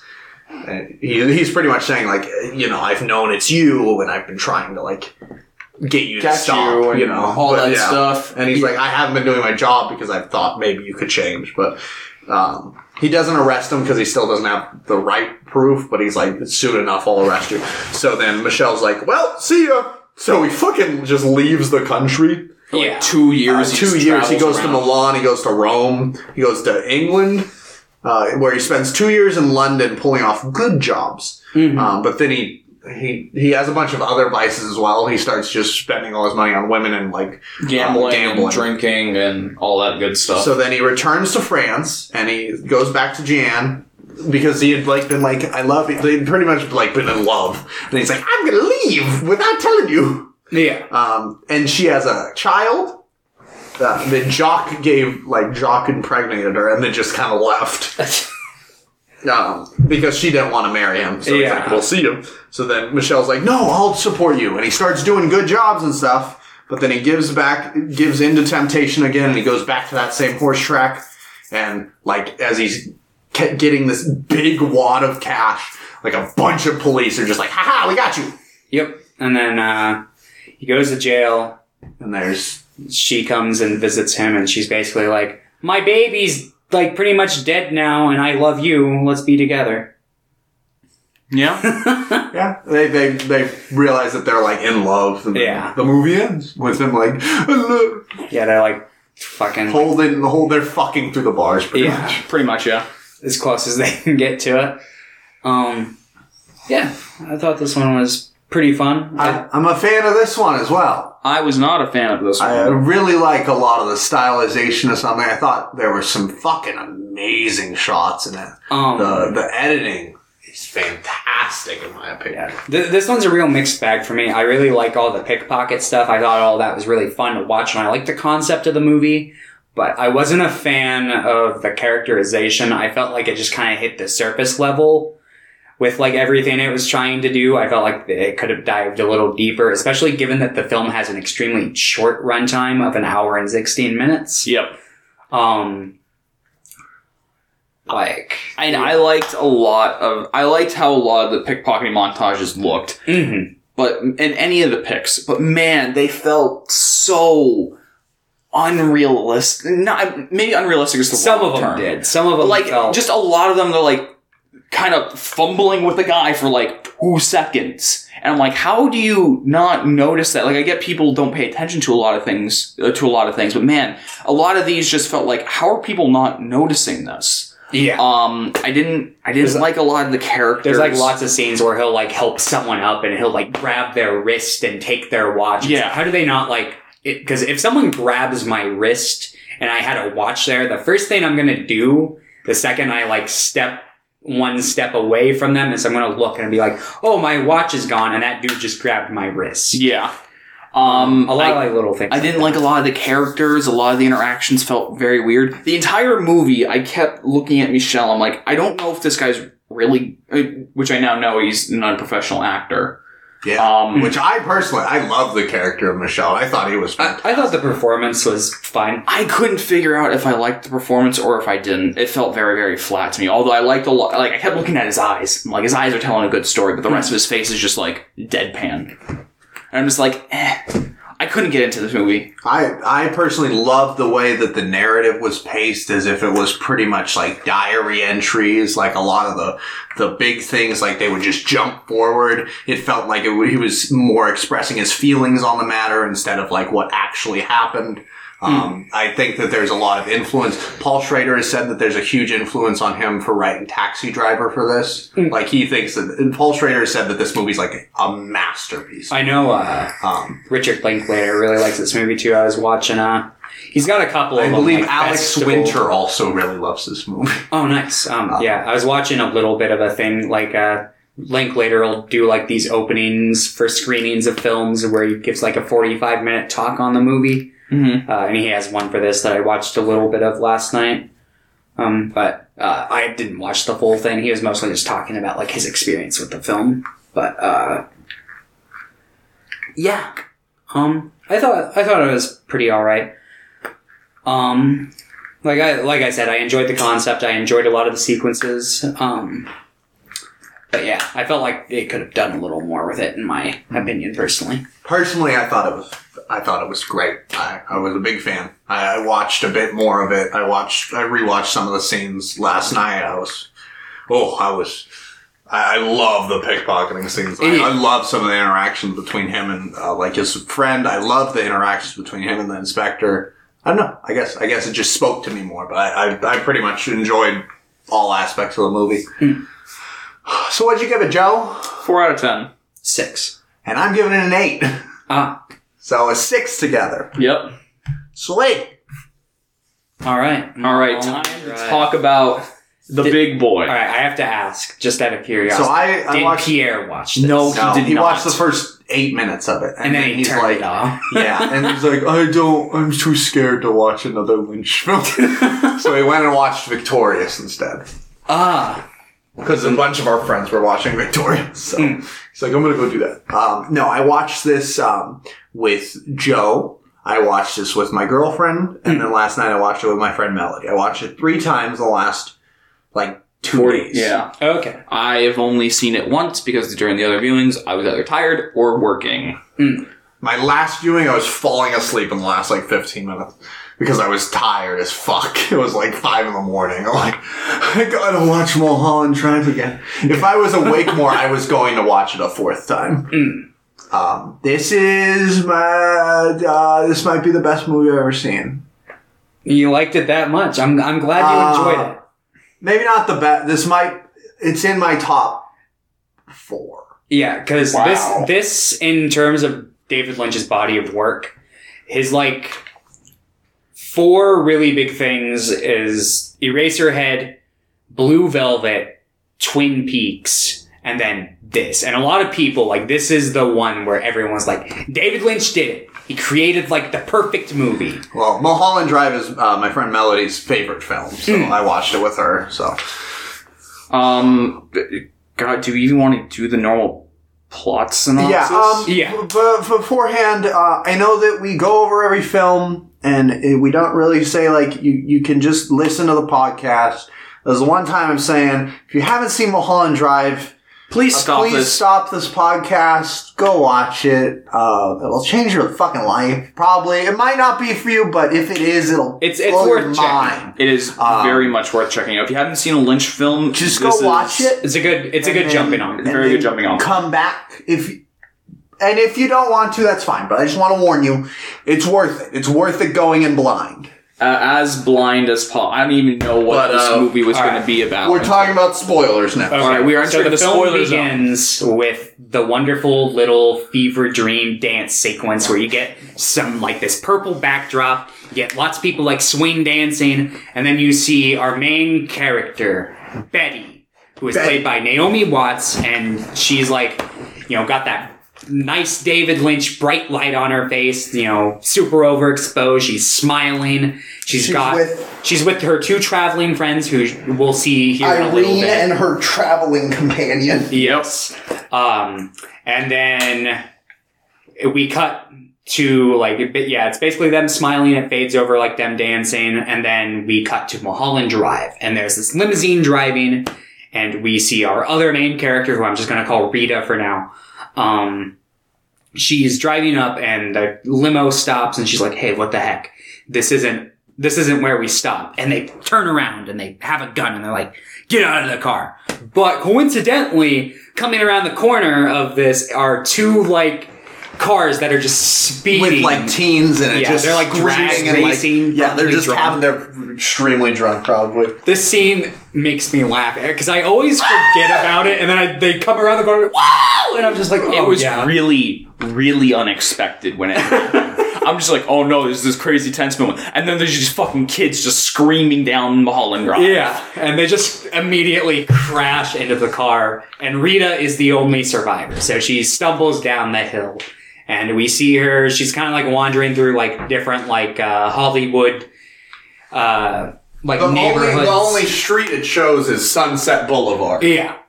And then she like finds this place. She kind of just crawls up into the bushes and falls asleep.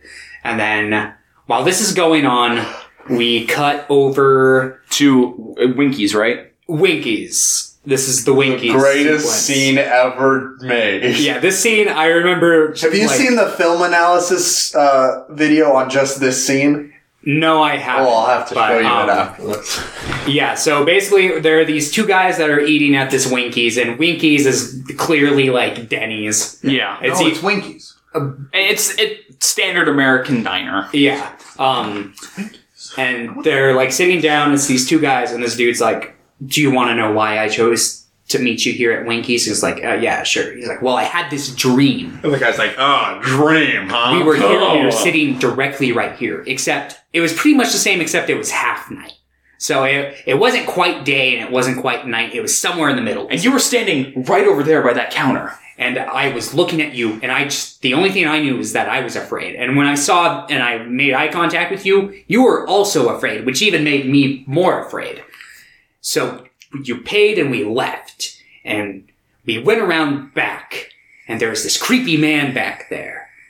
And I realized he was the one doing all this. He was the one who was making me feel this way.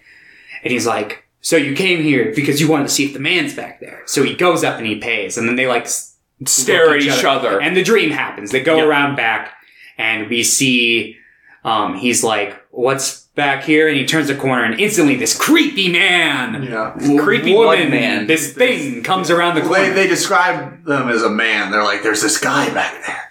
They see it. Yeah. He's behind everything. Exactly. You know.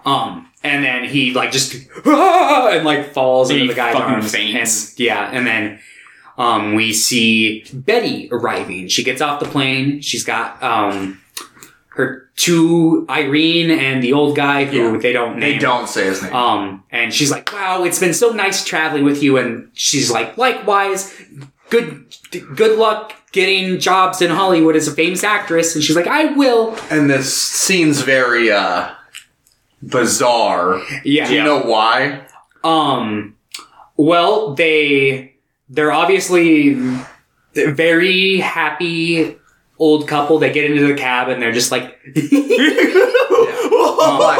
I don't know. Did you notice anything off with their voices? Obviously, there's some pretty weird distortion on the guy's voice, but there's more than that.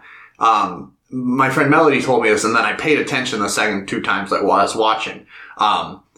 The scene was recorded normally, and then it was dubbed over. Okay, I didn't notice. So, if you look at their words do not look like they're coming out of their mouths correctly. Huh. No, I hadn't noticed that. I noticed a couple, because when I was and especially when the guy starts talking, he has a weird, radio sounding voice come out. He's like, ooh.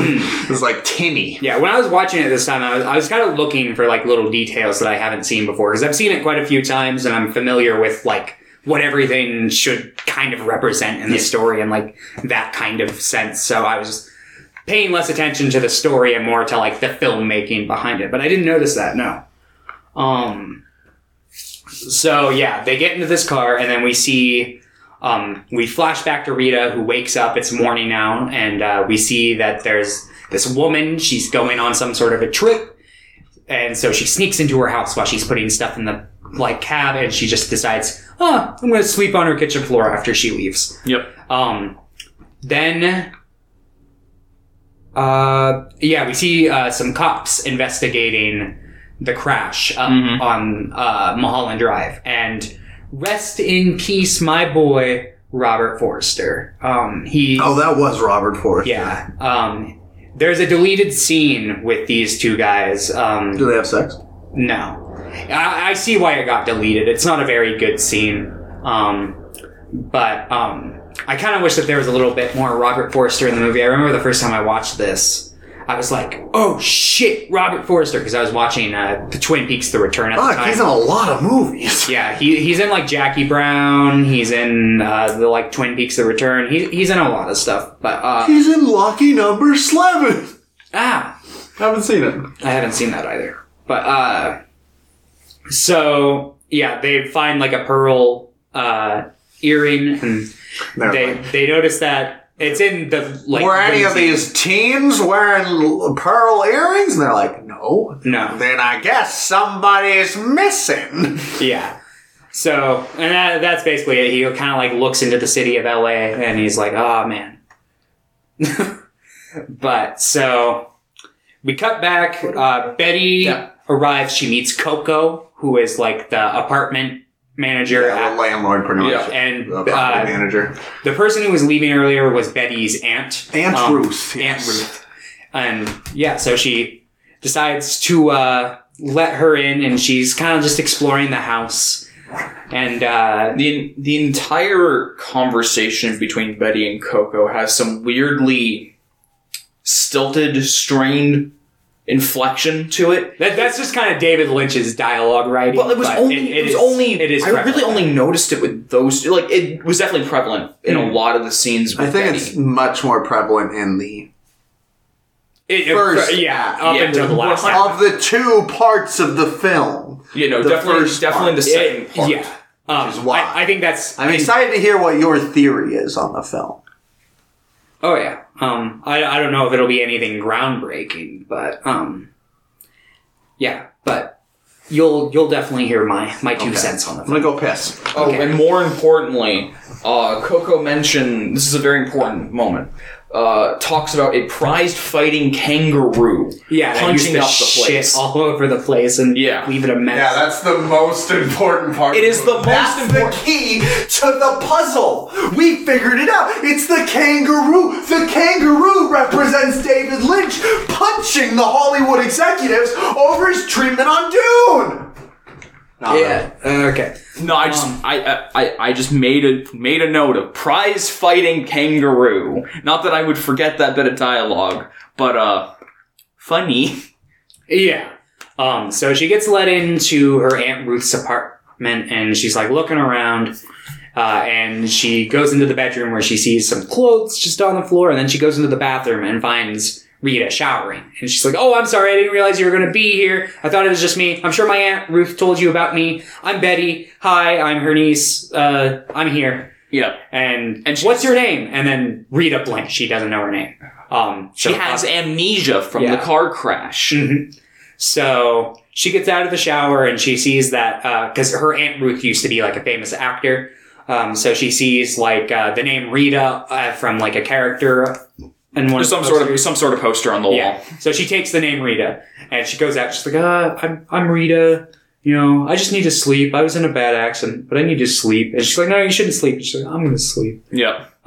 So that happens. And then we cut to one of the stranger parts early on in the movie. The hitman. This scene is... I loved this scene much. This scene, it's so weird because you watch it and it's so funny, but the performances convey it like that. It woman's screams are like so realistic. Like I'm like, this is like realistic and terrible, but it's also fucking hilarious. The scene is we see our two dudes hanging out in the office. They're kind of catching up. You can tell they're old friends. Yeah. And, the conversation's pretty normal for the most part. And then the attention gets brought to a little black book that's sitting on the dude's table. And immediately after the black book is brought up, our main dude, our hitman, which we don't know is a hitman, just shoots the guy sitting at a desk as soon as he mentions the black book. Yeah, and he's like, it's the history of the world in telephone numbers. I figured out where I know that guy from, the hitman. He's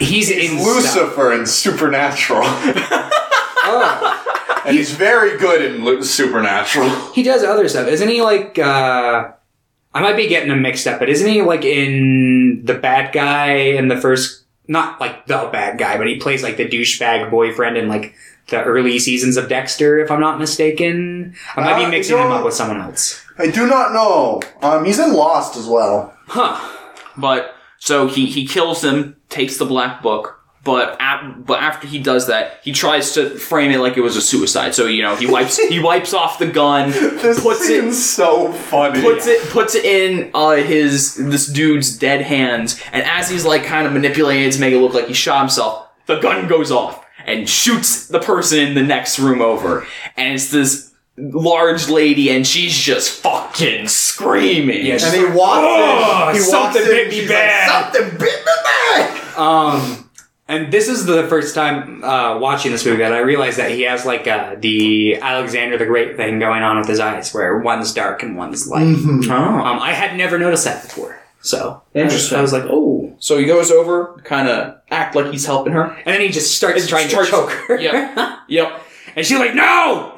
And she just falls right on top Starts of him. beating the shit out of him. He's pushing her off. Yeah. And eventually he starts strangling her out into the hallway, bringing her over into the office where he killed the first dude. But there's like a custodian And the fucking janitor's there. he's just standing at the end of the hallway. And he's like, dude! Help me out, man. She's hurt real bad. You gotta call 911, man. I can't do this shit on my own. Come on, man. And he just goes in, and then immediately they're both shot.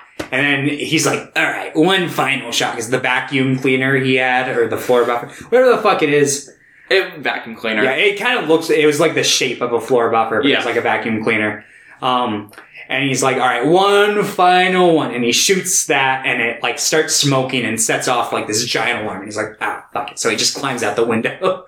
And then we see him back at Winky's.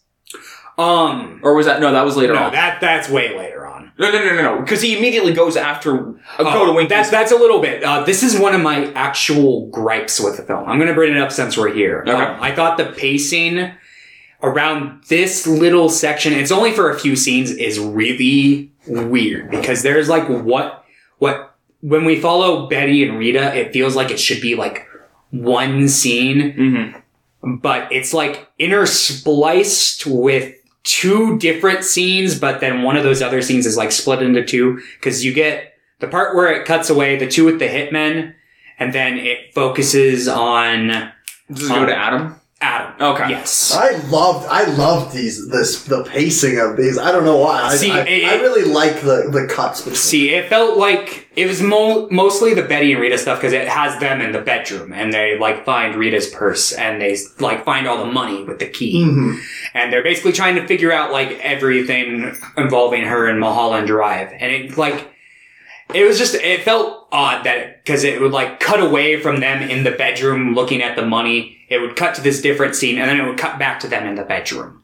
And I get it given what my interpretation of the film is, but just from like a film perspective, it felt a little oddly paced. I know exactly what you're thinking. It's just a minor gripe though. It's not but like major. I don't think it detracts from it. I think it adds to it. So then after the hitman, we go to Adam. Yeah. So basically, I love Justin Theroux in this movie. yeah. So yeah, he plays this director named Adam Keshner. Yeah. And What's the photo for? yeah, his performance is fucking great in this. So basically, he's recasting the lead actress in this movie that he's making. Do you know what the movie's called? I do not. Because, I was working on these, there's this thing that Lynch did that's these 10 hints for the film, like deciphering the film. And one of them is, like, pay attention to Adam Keshner and what the film he's making is called. I'm like, what the fuck is it called? What was it called? I don't know. Oh, you didn't catch it. No, my last watch I was trying to do it, but then I was so tired that I think I missed it. I'll have to look up that. I had like a bunch of papers and I was trying to like get all the information. I was going crazy last night. See, I'm different from your usual Lynch watcher because a lot of Lynch watchers will watch his movies and they'll like take everything to heart and like will like focus on the micro details. A lot of people do that with Twin Peaks. I more take it as like what it's supposed to emotionally resonate and kind of like. I feel that too, but just because like I also love puzzles. Like when I was in high school, I attempted to find out who the Zodiac Killer was. Of course, like for like a year, like. Over a year, I was working on stuff. Like, I told some of my friends about it, but I was mostly, like, privately. I, like, had, like, so much information. I'm like, I'm gonna figure it out. I never did, because I was in high school, and I was in Hawaii. There was no way I was gonna figure out who was You're just going over. But I was trying to because there's that one decipher that, like, never got deciphered, that one cipher. Yeah, which and I was probably, like, I'm gonna do it! Which is probably just gibberish in the first place. Yeah. It didn't end up working out. I did not figure out who the Zodiac Killer. But I've always had these obsessions in David Lynch films. It's the same way. That's what I like about David Lynch films, though, because you can either just, like, take it like how I do, where I just kind of like, oh, yeah, I like what this is kind of trying to hint at emotionally, or you can try to, like, find the nitty-gritty details and see what it actually represents. I've watched it both ways now. Like, the second time I was mostly just feeling the emotions. But yeah, so, he's in the process of recasting the main actor in his film, and there's this meeting that they're having with two, like, very high-up producers who basically come up, and they make, like, a big scene because they're, like, very hard to please, and they, like, have, like, one of them's, like... Like the Giuliani brothers or something. Yeah, and one of them's, like, espresso. And they're like, all right, we've, like, searched this is, like, one of the most gourmet espressos in the world. Like, we did our research. And then he gets, like, the espresso and he's like, napkin. And he, like, gets the napkin. And he, like, just takes one sip of the coffee and just instantly, like, spits it out. And this is all, like, really funny. Yeah, I like the way the scene's built up because, like, they're sitting there and initially he's like, what's with the photo? And they don't really tell him. They're just like, this is the entire time. He's like, what's the photo for? The entire time, like, Adam's just being overshadowed by the two big boy execs. Yeah, it's definitely a clash of, like, and he's just egos. Like, what the fuck is going on here? And then the one more quieter producer who's just been fucking glaring at us this entire time, just coffee! I think he yells coffee. What does he yell? No, the one who didn't like the coffee yells coffee, while the other one's like, this is the girl! Oh. This is the girl you're going to pick for the film. And he's like, no, this is my film. And he's like, not anymore. And then he's like, fuck. So he just leaves and then he goes down. But he does see a picture of the actress. The actress's name is Camilla Rhodes. So he sees this, he goes down and he basically, like, smashes their limo and drives home. Yep. And then, we cut back to, like, Betty and Rita. This is still part of that, like, whole editing sequence where I'm like, the pacing is a little weird here. And they're basically like, do you remember anything? Like Mulholland Drive. I remember Mulholland Drive. There might have been a crash there. We should go inquire about that. She says, we can just pretend to be somebody else. Yeah. So then we cut back to Adam. And this is also one of my favorite scenes, where he gets home and finds his wife sleeping with the man, the myth, the legend, Hannah Montana's dad. Hannah Montana's dad. And he's like, he just walks in, he knows instantly what's going on, and he doesn't say anything. He just goes over. The build up to this scene, I did not expect them to be having sex. I thought he was going to get murdered at this point because he had just fucked with these executives and he got home and the, like, music, there's a lot of, like, tension. It feels like a horror movie. It feels like he's about to die. And then I'm like, oh, it's Billy Ray Cyrus. Yeah. And then he just goes over, grabs her jewelry box. And she's like, what are you doing? That's my jewelry. And he just goes out to the garage, grabs some pink paint, takes it. Like pours it in. Yeah, he pours it in, and she like catches him right as he's doing it. So he's like trying to quickly like rub it into all the jewelry, and she starts like hitting him. So he like pushes her onto the counter. He's like, "Ugh." And then Billy Ray's like, "Hey, I don't care what she's done. You don't hit a woman," and then just decks him. Yep. Throws him out, and they're like, "Get the fuck out of here!" So he drives away, and he's covered in paint, and his hair's all fucked up. And then, yeah. So we cut back. Important to note, there were some articles after we first watched the movie that Billy Ray Cyrus is like, "Yep, if it weren't for this movie, Hannah Montana wouldn't exist." Really? In the worst of ways. Like, Yeah. he's like, David Lynch introduced the devil into my life. And it's just really funny. Like, can I get a bit of? Did No. you guys like look? I didn't read the article. Oh, okay. I'll read it again after, though. Because I'm curious to see like what it was. Because some actors, the majority of actors who work with David Lynch seem to have a good time, but you'll always get like that small percentage who are like, David Lynch is like the fucking worst, which is really interesting. Like Michael J. Anderson, who is in this movie, he plays Mr. Wait, what did you say? Michael J. Anderson, the dwarf. Oh, yeah, He plays. do they ever say his They name? do. I can't remember what it is off the top of my head. Anyway, so after that scene at home, Rogue. Yeah. do we cut back to Betty and Rita? Yeah, they go to the Winkies and they call the police from that little payphone. Yeah. And they're like, was there an accident? Yes. Who is this? Hang up. Yeah. Then they go inside and they see that the waitress has the name Diane. Diane. Yeah. And then that clicks with Rita. She's like, that name, Diane. I was going to see Diane. So they like look up Diane. I don't remember what the last name was. Solon? Yes.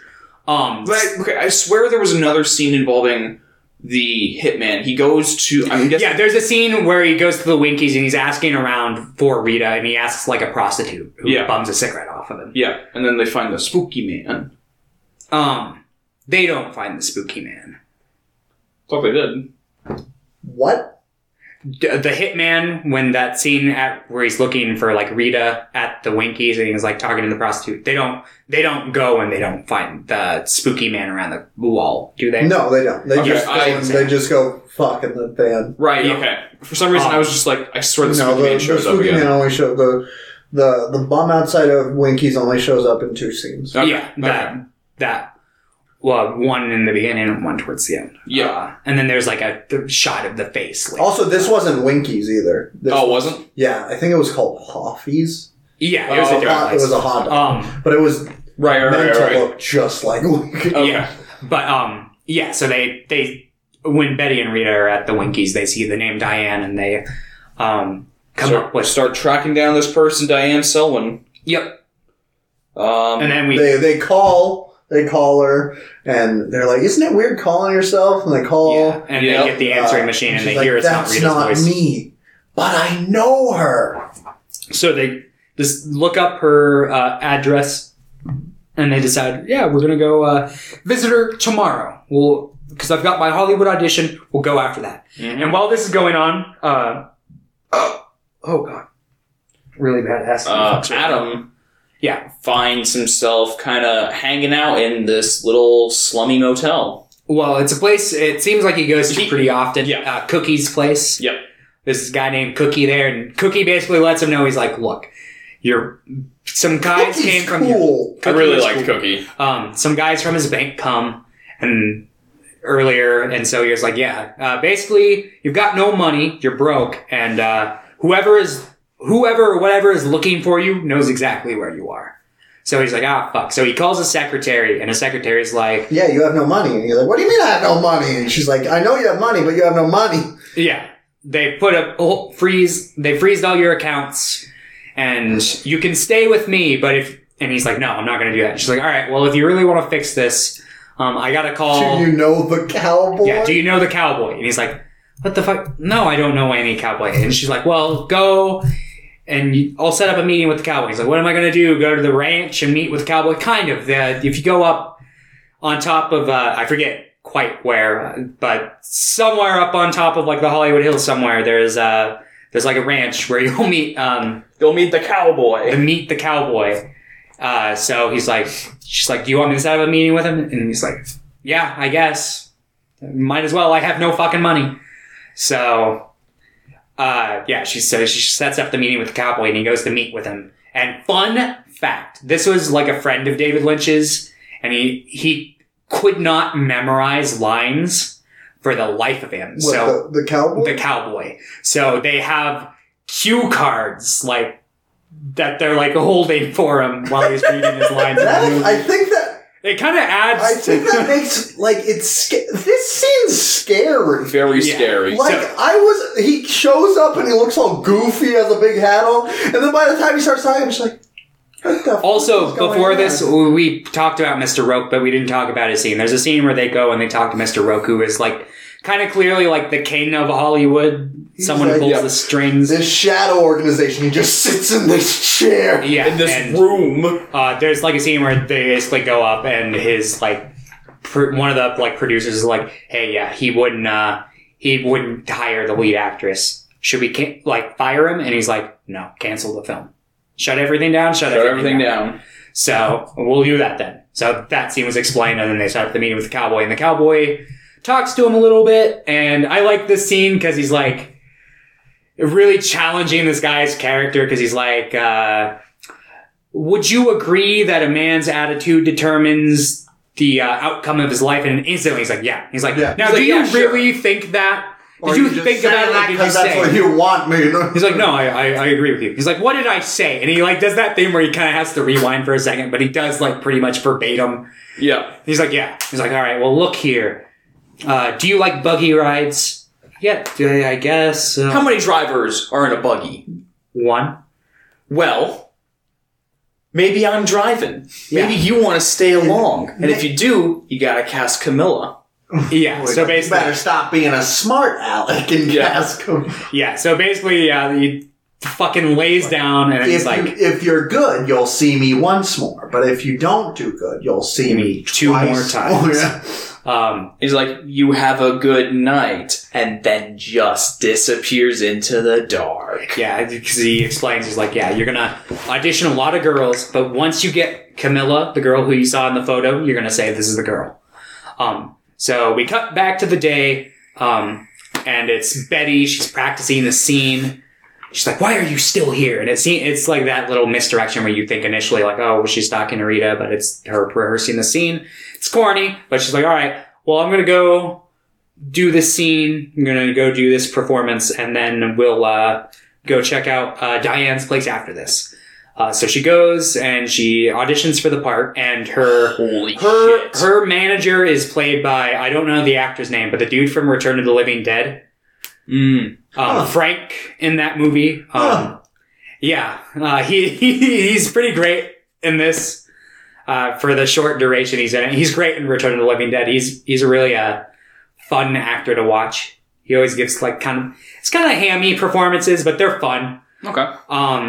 But yeah, basically she comes in, she does this scene, and there's completely different energy from when she was rehearsing it. Yeah, because she kind of hears how, because they're He's like, let's play it close. Yeah, because they're like, it's obviously like some pretty scummy Hollywood audition. Let's fun. And they also bring up, the director's like, now, don't rush this line this time. He's like, acting is reacting. They say the line that way, and I play off of it. So as long as she doesn't rush it, I won't rush it. So let's play this nice and close and nice and slow. So she plays it with a completely different energy than she played when she was performing with Rita, obviously. Yeah. And she gets really into it, really sexualized. They're like real fucking close to each other's faces. She like plants his hand on her ass. Like, and gives a really, really good performance. I think I agree with the director's notes because he's like, yeah, it was good, very humanistic, a little forced maybe, which I think it was kind of maybe a little overdone. But it was really good. But it was really good. So basically there was also a casting director in there who was just kind of sitting in. She was too expensive for the project. Mm-hmm. But basically she's like, yeah, we'll walk, and everyone was blown away with her. Yeah. She's like, we'll walk her out to her car, but they're basically like, look, that film's never going to get made. He's a nice guy. I would know. I was married to him for 10 years, but yeah, this film's not going to get made. So come with us over to this set where you can audition for this film. And I remember like the first time I watched this movie, I got like super excited because I thought like Adam was going to like pick Naomi Watts instead of Camila Rhodes. And that's the route I thought it was going my like first watch through. I should have known better because I was a little familiar with David Lynch at this point. Fun fact about the first time I watched this movie. I watched it for the first time the night that the finale of season 3 of Twin Peaks premiered. Oh, so not too long ago. Like, Yeah. that was only like 2.5 I years only ago. got into David Lynch within the last like 2 years. Oh, okay. So, Sometimes I just feel like Thomas was probably born watching Eraserhead. no, I wish, but no, it's more recent. But They go to the casting. yeah, they go to the casting, and she like, makes like this like locked eye contact, and the director is like auditioning lots of like big actors for it, like he said during the producer scene. Six He's like, huge actors he's want like- this role. some of Hollywood's biggest leading ladies want this role, and you want me to cast this woman? There's no way! the There's photo no for? way! There's no way! God, I love his, like, deliveries in this movie. But, so he, like, tries one woman out, and she's pretty good, and then he sees Camila Rhodes, and And he's like not even really paying attention. Yeah, He's not doing it. he's He's just like, hey, this completely is a zonked good out. lady. yeah, he looks completely disinterested, and then he, like, just calls one of his, like, little assistants over, and he's like, yeah, get Jack over here. I think Jack's the name of the guy. But, so Jack shows up, and he makes him wait a second. He's like, I heard that you wanted me, and he's just, like, silent. Looks, and he's like, this The photo. This is is the girl. Excellent choice, Adam. Yeah, and it's very tense, and then he, like, looks back and makes eye contact with Naomi Watts. Naomi and Watts. then she looks at her watch and she's like, I gotta go. oh shit, I gotta go. Rita needs me. So they go, and they're in the cab going to Diane's. And there are some like men outside her house, like some Secret Service men looking kind of deal. So they like both get down, and then they go and they find like her name on like the apartment listings, and they go and they knock on her door. This woman opens, and they're like, Diane? And she's like, no, I traded apartments with her last week. She's over in, like 17 instead of 12. Here, I'll go with you guys. And they're like, oh, no, that's fine. No, really, I left some stuff over there. But, she gets like a phone call at the last second. She's like, I'll be right over. So Diane and Rita go over there. Not Diane and Rita. Rita and, Betty go over there. And then, yeah, they like knock on the door. No one answers. So they open the window and, They sneak in. yeah, they sneak in, and then they go into the back bedroom, and Diane's dead. She's lying dead on the bed, or who we presume to be Diane. And Rita screams, and they This walk. body looks so horrifying. Yeah, it's presumably been because she's like, oh yeah, She's been Diane's seen been her gone in for a 3 few days. Yeah. But like this is like probably maybe one of the best like dead bodies I've seen in a film, and I'm like, did David Lynch just go and murder a woman? maybe. Did he murder a woman for? I don't know. Did he murder a baby for Eraserhead? That's these questions. How does he get these really realistic? He's got a guy. Yeah. He doesn't ask questions. He knows he can get authentic looking props for his movies. Oh yes. But yeah, so there's just this decomposing woman in this bed. They like Freak out. Yeah, the neighbor's like knocking on the door. She eventually like comes out, but no one answers. So she like leaves, and then they like burst out, and then they go back to their house. And Rita's freaking out, and she starts like trying to cut off her hair. And Betty's like, I know what you're trying to do. Let me help. yeah, And- so they get her a wig. Yeah, which is like the aunt's wig that was just there. Yeah, Yeah. so it's a And- nice blonde wig that And it both- looks terrible. yeah, it looks terrible, but they look both She's have like, that like "Oh, I'm so-" iconic and she's short like, blonde They're hair. like, oh, you look so different. And then they have sex. Yeah, they sleep together. And I'm like, finally! I was waiting for the gay stuff the whole movie! Yep. Because this movie's very gay. Yeah. Like, the whole film, Yeah. they're like, the way they're talking to each other, like, The way they're this is interacting, gay. it's just a lot I'm of like, look at lingering David gay Lynch making energy. a gay movie. Yeah. So, she basically like comes in. She's like, you don't have to wear that wig around the house. And she's like, I just like the way it looks. I'm gonna take it off before bed.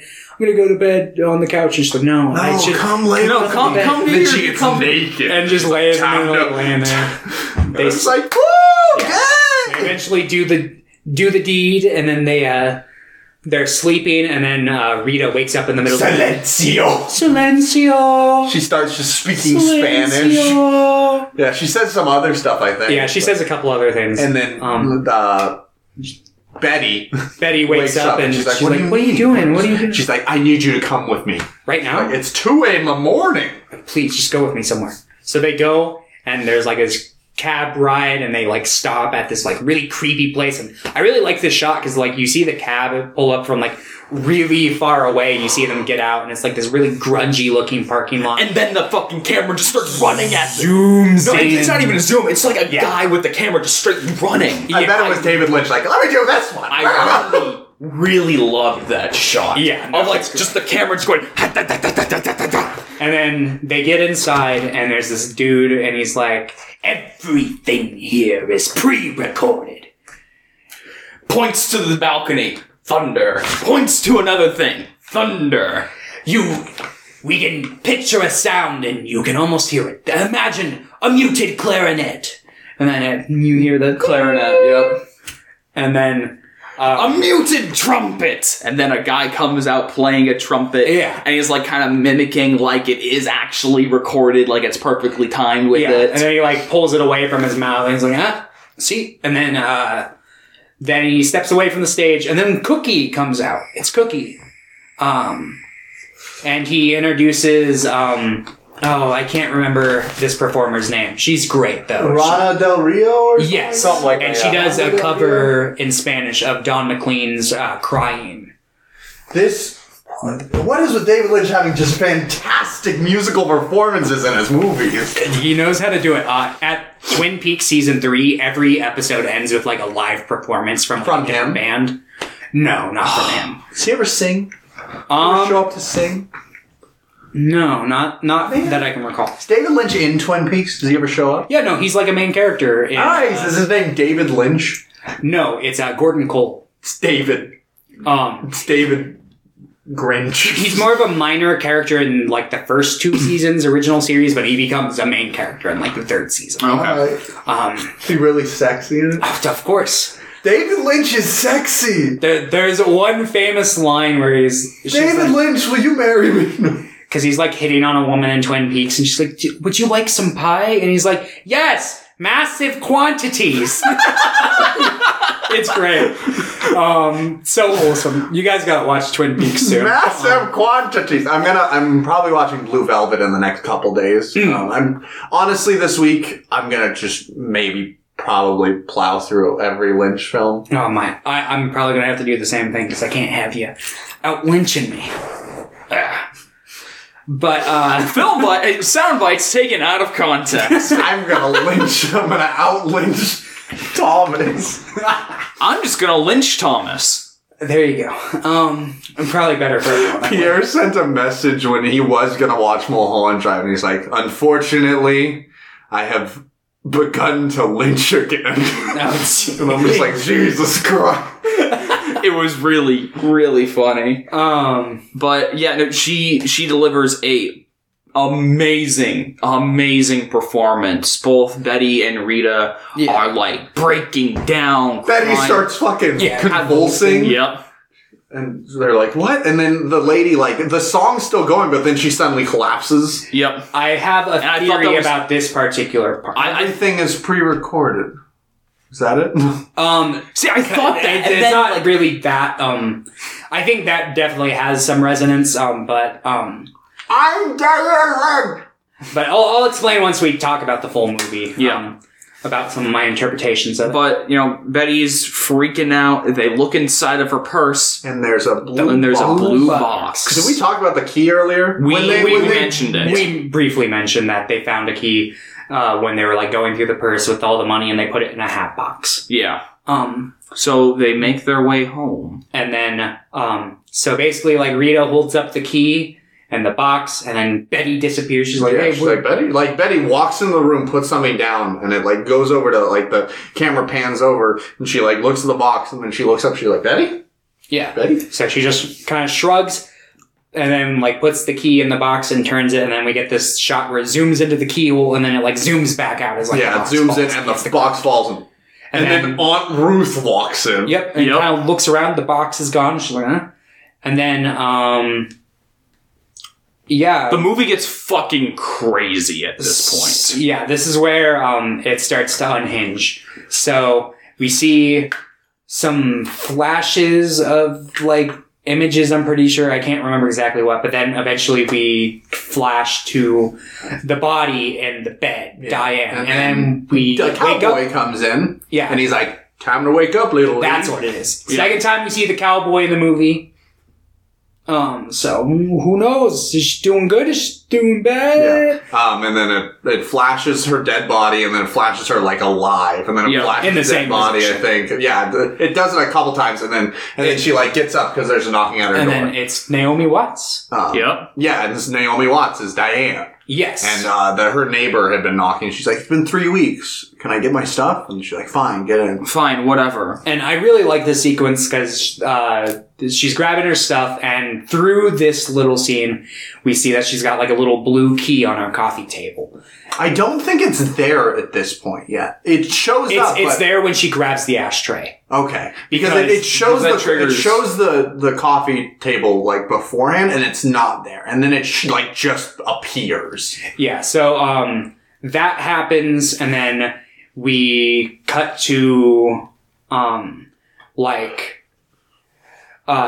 basically she like goes and starts making coffee, and then she like kind of turns her head, and she's like, "You're back." We see Rita. Yeah, and she's like, Camilla, you're back. Yep, and we find out this is Camilla Rhodes. Yep. And then like it turns back to her face, and she's like smiling. This little thing that like this little performance, like 5 seconds scenes, is probably like maybe my favorite performance in the entire movie. Just the way her like face morphs. Yeah. She goes from like pure happiness, and then it like just like goes down in like sadness and then anger and then just like terror. Really, she's like it's beautiful. Yeah. And then it cuts back, and it's her. Mm-hmm. And then she's just like standing there alone. Yeah, she's making coffee, and then she like crawls over. She's like walking back towards the couch, and then we see a shot of her crawl over, and the ashtray is like back on the table. Yep. Which lets us know that like we got back in time a little bit, and she's there with Camila. They're getting funky on the couch, and then Camila's like, "We shouldn't do this anymore." Yeah, we shouldn't do this anymore. And we should like, stop. She's like, "It's him, isn't it?" And we cut to another flashback where we see that they were at this movie set with Adam as the director. And he's like... Is Adam his actual name? Yeah, it's Adam. Okay, I couldn't remember. And Camilla, which is Rita. So Camilla is like in a car, and he's like, "No, I'm not trying to tell you how to act, but just let me show you, and maybe you can get what I'm going for." Yeah, and he's talking to another just do this. male And he's like touching her chin. He's like, just let her hand fall just onto your chest, and then just lean in and just. And the kiss should be a continuation of that move. And then just kiss her, and then they start making out, and cut the lights, and then the lights cut out, and Diane's just like just on the breaking verge down. of tears over there, and like watching. And then we cut back to her in her apartment, right? She's like, "Get the fuck out!" She's like pushing Camilla out. She's like, "You think I'm gonna make this easy for you? There's no way, because it's not easy for me!" And then like slams the door on her. And then, is it here where we like cut to the like where the phone's ringing and it's like the car's outside waiting? I think so, right? We cut back to that whole because her meeting is after the dinner scene. So she goes. Camilla's like, "Hey, I really appreciate you coming. The car's outside. Well, I'll see you soon." And before that, we see Diane just fucking losing it over everything. Mm-hmm. Yeah, she's super upset. And then she gets in the car, and they say like, they do that thing. Address on Mulholland Drive. Yeah, and then they stop, and she's like, What do you do? Like it's like It's when the same Rita- thing yeah. at the beginning, but they're like, We don't stop here. surprise! Yeah, And and they- Camila comes out like a little like path on the side. come of the road. on this shortcut, and they like go on this walk together, and they show up at Adam's house. And yeah, she seems very disenchanted. She's like, "I'm sorry, I'm late," and they're like, "Yeah, well, whatever. Let's go inside." So there's like a toast. Oh, we also meet Coco, who turns out to be Adam's mom. Yeah. And yeah, we see the actress who is portraying Camila Rhodes in And then the she's previous just like part of the another film. lady who She's like, just another lady who makes out with Adam, but Camilla's making out with Adam this whole time as well. She also makes out with Camila. Yep. She kisses Yeah. Camila. Yep. Which makes Naomi Watts very jealous, Diane. So basically, they're like, should we announce it? Should we announce it? Yeah, we're getting married. Woo! Actually, I don't think they say it. Like I don't think they're about to. They're like, they're like kissing. They're like, Well, and then it just cuts. Okay. She like drops her, something shatters, and it cuts to the diner. Okay. And fun fact, I don't know if you guys noticed this. What? At that dinner party where they like are doing all that cowboy walks. Yeah. No, I saw the cowboy, which is the very. second. So you see him So two more third times. time like, we see him in the oh film. no! So we know that 2 more know times that- something bad's Yeah, we going know on. that this film is going to be a tragedy. Yes. Yeah. So what ends up happening is we cut to that thing at Winky's. She's talking to the hitman. Yep. And she's like, "Here's a picture." He's like, "Ah, dude, what the fuck? Don't show me the picture of this here." And she's like, everyone in Hollywood's got a headshot resume. Whatever. and he's like, "You got the money?" She's like, "Yeah." And he's like, "All right, well." She pulls out the purse, right? Or Yeah, she kind of like shows with the money. him all the money. And he's like, "All right, well, second you give me that, done deal. There's no going back. Sure you want this?" She's like, "I more than anything. Yeah, and he gives him the money. And then... And this is Diana. It's the same girl you saw like have sex with the hitman earlier, just with a different face. Yeah, and then she's got the name tag that says Betty. Yeah, the waitress shows up and she has the name tag Betty, and she's like, that's where she got the name. Yeah. And then he holds up the little blue key and he's like, "Once you see this, I'll leave it in the spot that we talked about. You'll know the job is done." And she's like, what does it open? And he just like starts laughing. And so, And then does it Cut back to the apartment, right? we cut back to the apartment. This is the final scene. This is the final scene. She's ferociously masturbating, and this is my Crying. favorite. This is Have you done this? I keep talking to people, and apparently they don't masturbate when they cry. I have not done this. And you don't either? No, What you the can't say fuck that. is wrong Can't with say you guys? I've masturbated when I'm very angry before, but never when I'm like crying. Oh, But, no, I've masturbated a lot. I love this scene. There's like, once it starts getting towards the end of the masturbating scene, like it like shows the flash, the rock wall. She's like, and it's just like, wait, at the Winky's Diner, it goes, we forgot, that's when the bum shows up. It goes outside. yeah, it shows the back bum, and it has shows the blue them have box. the box. And out of the keyhole they drop falls it. out Irene and her little traveling companion. They're little tiny. And they're just like running, and yeah, we get to the scene where she's masturbating. And fun fact about this scene, this was extremely awkward for Naomi Watts to shoot. They talked about it a little bit in that interview I was watching. So David Lynch was like, He's just like over her. He's like, okay, now masturbate. well, he wanted to create both something that challenged her and took her past her boundaries, but he still didn't want to like take it to the point where she was like uncomfortable. Yeah. So he like built He's like a this nice man. Yeah, so he built like this little tent around her, so like no one had to like really see the specifics of what was going on in the scene. And to get like some of the reactions out of her, because he's like, "All right, start," and she's like, got to the point where she wanted to stop. She's like, "All right, David, I kind of want to like slow down now." And he's like, "Okay, Naomi," but just kept rolling. So she's like talking in the interview. She's like, "That made me pissed." So I just started showing it in my performance. So that's kind of like what's going on there. So yeah, I just think it's really interesting. And she said that she had a really hard time because she was like, she thought like when filming the scene, it was all going to be like a one cut kind of deal. She didn't realize that they were going to be cutting like back and forth between her like face and like that. She thought it was going to be like a one kind of thing. And she thought that the rock thing was like added in. Mm-hmm. And I was watching the interview and Dave was like, no, the rocks were always going to be there. And it's like, yeah, she's got to get her rocks off. But, God damn it.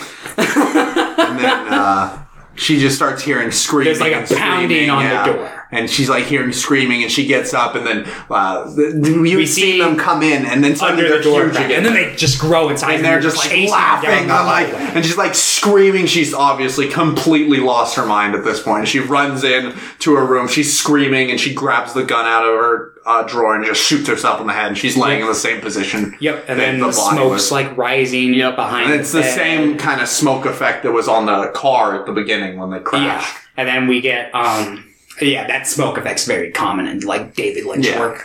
And then we get like the cut of like the like monster's face one more time.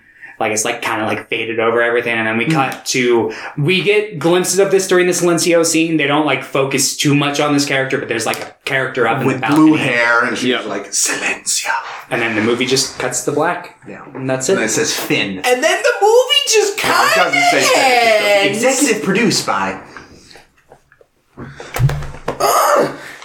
But London, you probably want to talk the most, so go ahead. Well, hold on. I want to hear Thomas's interpretation first before I delve into mine. Okay. I feel like me and Thomas probably have. I think my interpretation is the most popular one.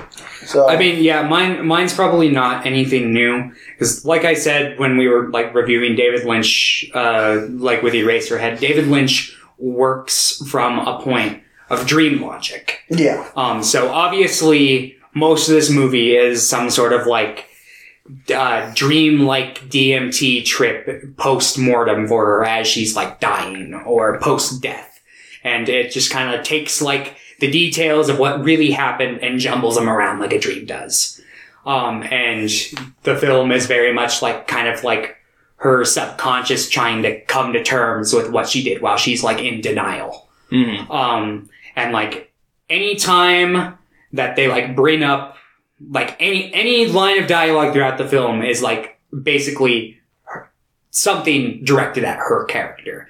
Like, there's a specific line with the cowboy scene that I remember being like, oh, that was like directed at her. Which is, there's the obvious, like, if you see me one more time, you did good 2 more times. And then obviously it's not Adam who sees the cowboy later, but just me, the audience. And we know it's like supposed to be Diane's character who's seeing the cowboy. Yeah. But there's another line there. I don't quite remember, but, I remember the thing I wanted to talk about, the Silencio scene that I felt like kind of holds some resonance. So the song she's singing is, a cover of Don McLean's Crying. Without you. So it's obviously like a breakup song. She doesn't have Camila Rhodes in her life anymore. But I like the part where she drops down dead, but the music's still playing. That really struck a chord with me because it's like Camila is dead. Mm-hmm. But she's obviously some version of her, some like amount of her is still alive. Or seemingly alive. Through like this kind of like pre-recorded events that happened to her. But it's just all scrambled up in her head. That's kind of like my interpretation of that scene. I feel it. And yeah, I could put like, there's like lots of things I could like cherry pick throughout the movie. I'm sure that would like have like resonance to like this plot. But I don't have like any in-depth notes in front of me. But yeah, that's basically like my basic interpretation of the film. Yeah, mine is pretty close. It feels like the first section of the film is Diane's dream. Like that's it's pretty much her fantasy because she at this point like she's still in love with Camilla, but she also like hates her. Yes, and she hates Adam just as much. Yes, I think there's a pretty big thing about Adam that like I don't know, but like. She wants to ruin his life just as much, so she invents a wife for him that's... creates the shittiest timeline. Yeah, but I think it's important to note that all the people in this that, like, fuck him over are blonde. Like, they look close to what Naomi Watts looks like. Like, his wife is blonde, and she cheats on him. The girl that he's forced to put in is and it's Camilla. She's erasing like what Camilla, who she really is, and she's making her look more like Naomi Watts. Yeah. Like he's just being fucked over because she feels like he fucked over her. because she wants this role. She makes herself in this dream like a much better actress than she was in real life. Yeah. And she makes Rita / Camilla like a much worse actress. Like when they do the scene together, she's like just fumbling all over herself. She also makes Rita like she makes her super needy. Like she needs her. She has to rely on Betty. While Betty was probably closer to that, like Diane was probably leaning on her too far. Like she just makes her completely dependent on her. Yeah. And she erases her, like, life pretty much, like, with her memory, but also the thing that she makes her blonde. Like, she wants her to be the one that's in charge.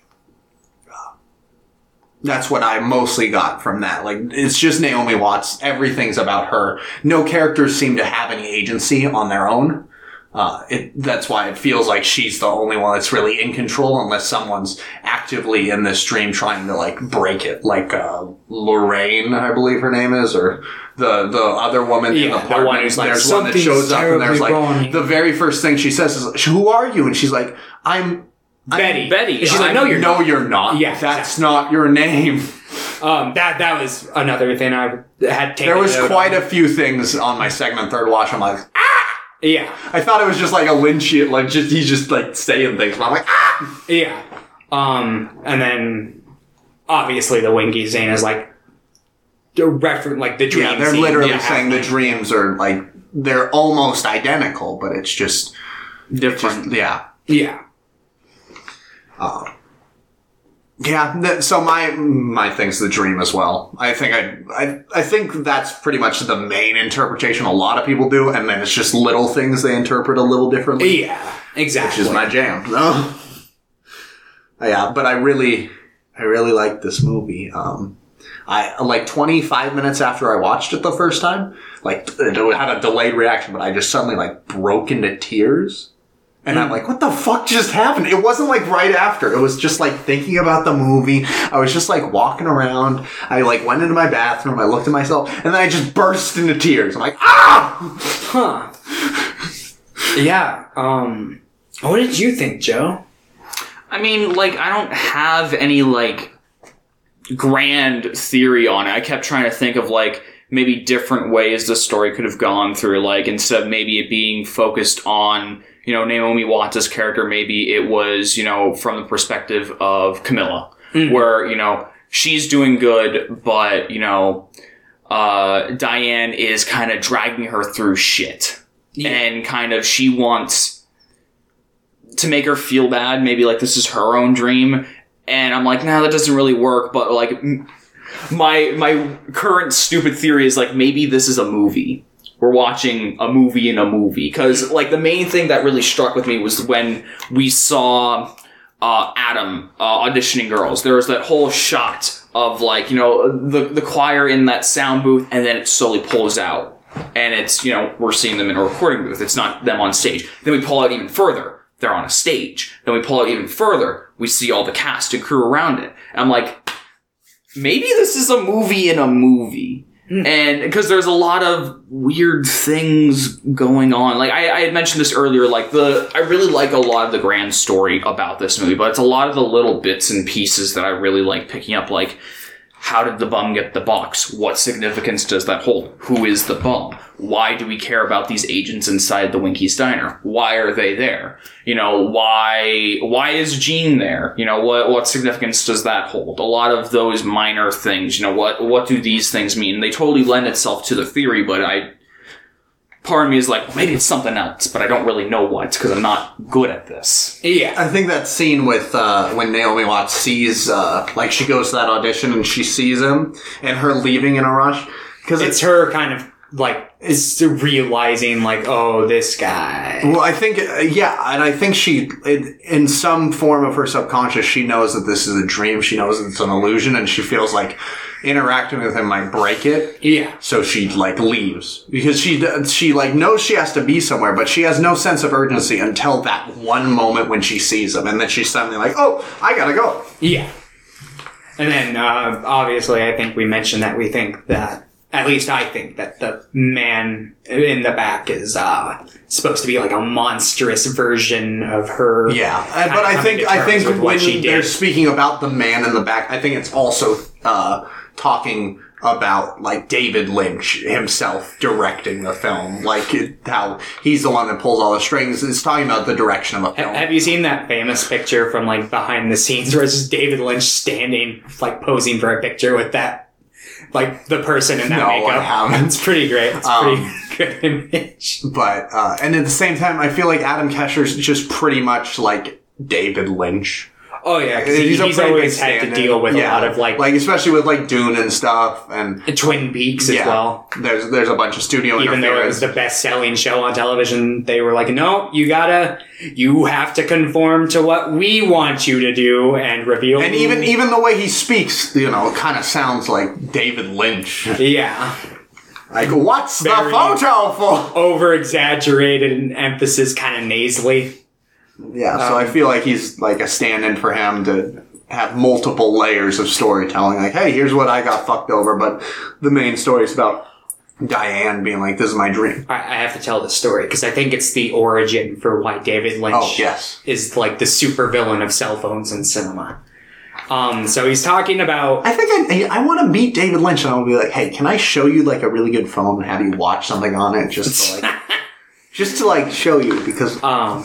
But, so, he's talking about because this movie was originally made as a pilot. For a television show that was meant to be a kind of like spin-off spiritual success for... Yeah, don't talk while I'm trying to say the word. Success. You messed me up again. Success for.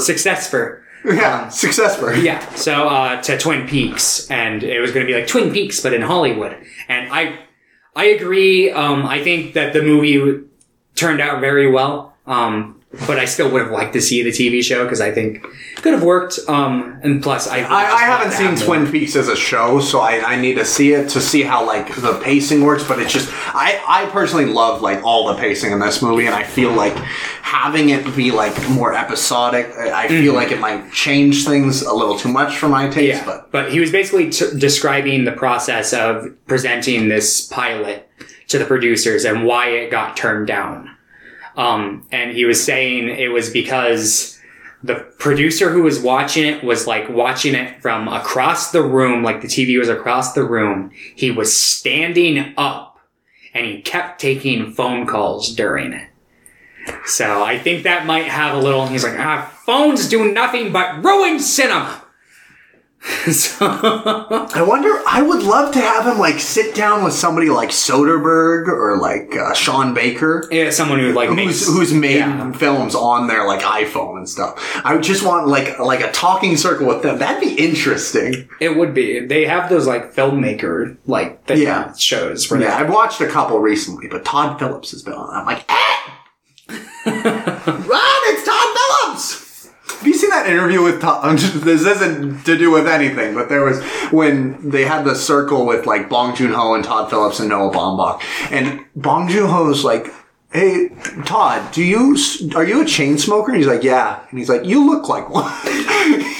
Got him. And then he tries to like save it. He's like, "Oh, 'cause you're so cool," and I'm like, "Yeah, right." Todd Phillips is cool. Oh man. No, but each watch of this improved my viewing experience. I feel like I'm going to watch it again this week for a fourth time. I feel like I'm going to watch this like 1,000 more times tomorrow. No, it's a good movie. I definitely want to watch it again, see what other things I can pick up, because like immediately after I'm like, I don't know what I watched. And then London's like, okay, I got it. And I'm just like, what the fuck? I've always been good at like theorizing things, and like I love theorizing things. So I'm like, okay, here's what's going on. Like the Always Sunny meme with the Pepe Sylvia. Pepe Sylvia. That's me. It's always been me. Yo, Day Bow Bow. What? There's a Day Bow Bow. Chicka chicka. God, I love fucking It's Always Sunny. Oh. All right, so Joe, what'd you give this movie? I mean, 10. I loved it a lot. It was really well made, well This shot. is well gonna edited. be pretty ironic, but I know, I'm gonna stick with the score that I've had since the first time I watched it and give it the name. See, I don't know if this is actually the score because I checked your other Letterboxd account. Did I Thomas Griffin? and I you might have gave given it like 9. 9 originally, but I think it sits more at an 8. for And me I'm nowadays. going to give this an 11 out of 10. I'm going to give it a 10. So we're at 28 divided by 3. That's like 9.3. 9.33.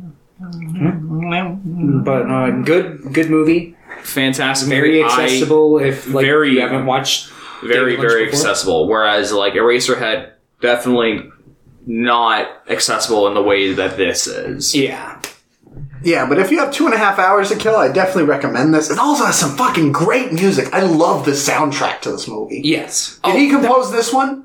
I know he did like the composition for like Eraserhead and stuff. No, it was Angelo, who is like they work together a lot. Okay, because a lot of like the sound and music felt very Lynchian. Like for like, I think when they got back to the apartment right before they opened the box, I think Angelo Buttala. there was just like the sound of just like sound like a pot being tapped constantly. Yeah, he might have attributed to like some of the sound, but it was mostly Angelo. Angelo's like his regular. Yeah, he did like the sound editing stuff, but the composer was Angelo, who did like Blue Velvet, Wild at Heart, The Straight Story, Twin Yes. Peaks, Lost Highway. Did he die or something? No, he just didn't do The Return. I guess. Yeah, I think they reused a lot of like his old music, and then Wow, he did The Wicker Man with Nicolas Cage. oh, did he? Nice. Yeah, there's this funny. Once you guys watch Twin Peaks, there's this funny video where they talk about it's Angelo, and he talks about like the writing process for the main theme. Not the main theme of Twin Peaks, but like the main character's theme of Twin Peaks. Gotcha. And it's a pretty funny story, and he does a pretty good impression of David Lynch. He's, oh, Angelo, that's so beautiful. Keep playing, Angelo. But it's great. David Lynch is such a fucking character. I love him. Keep playing.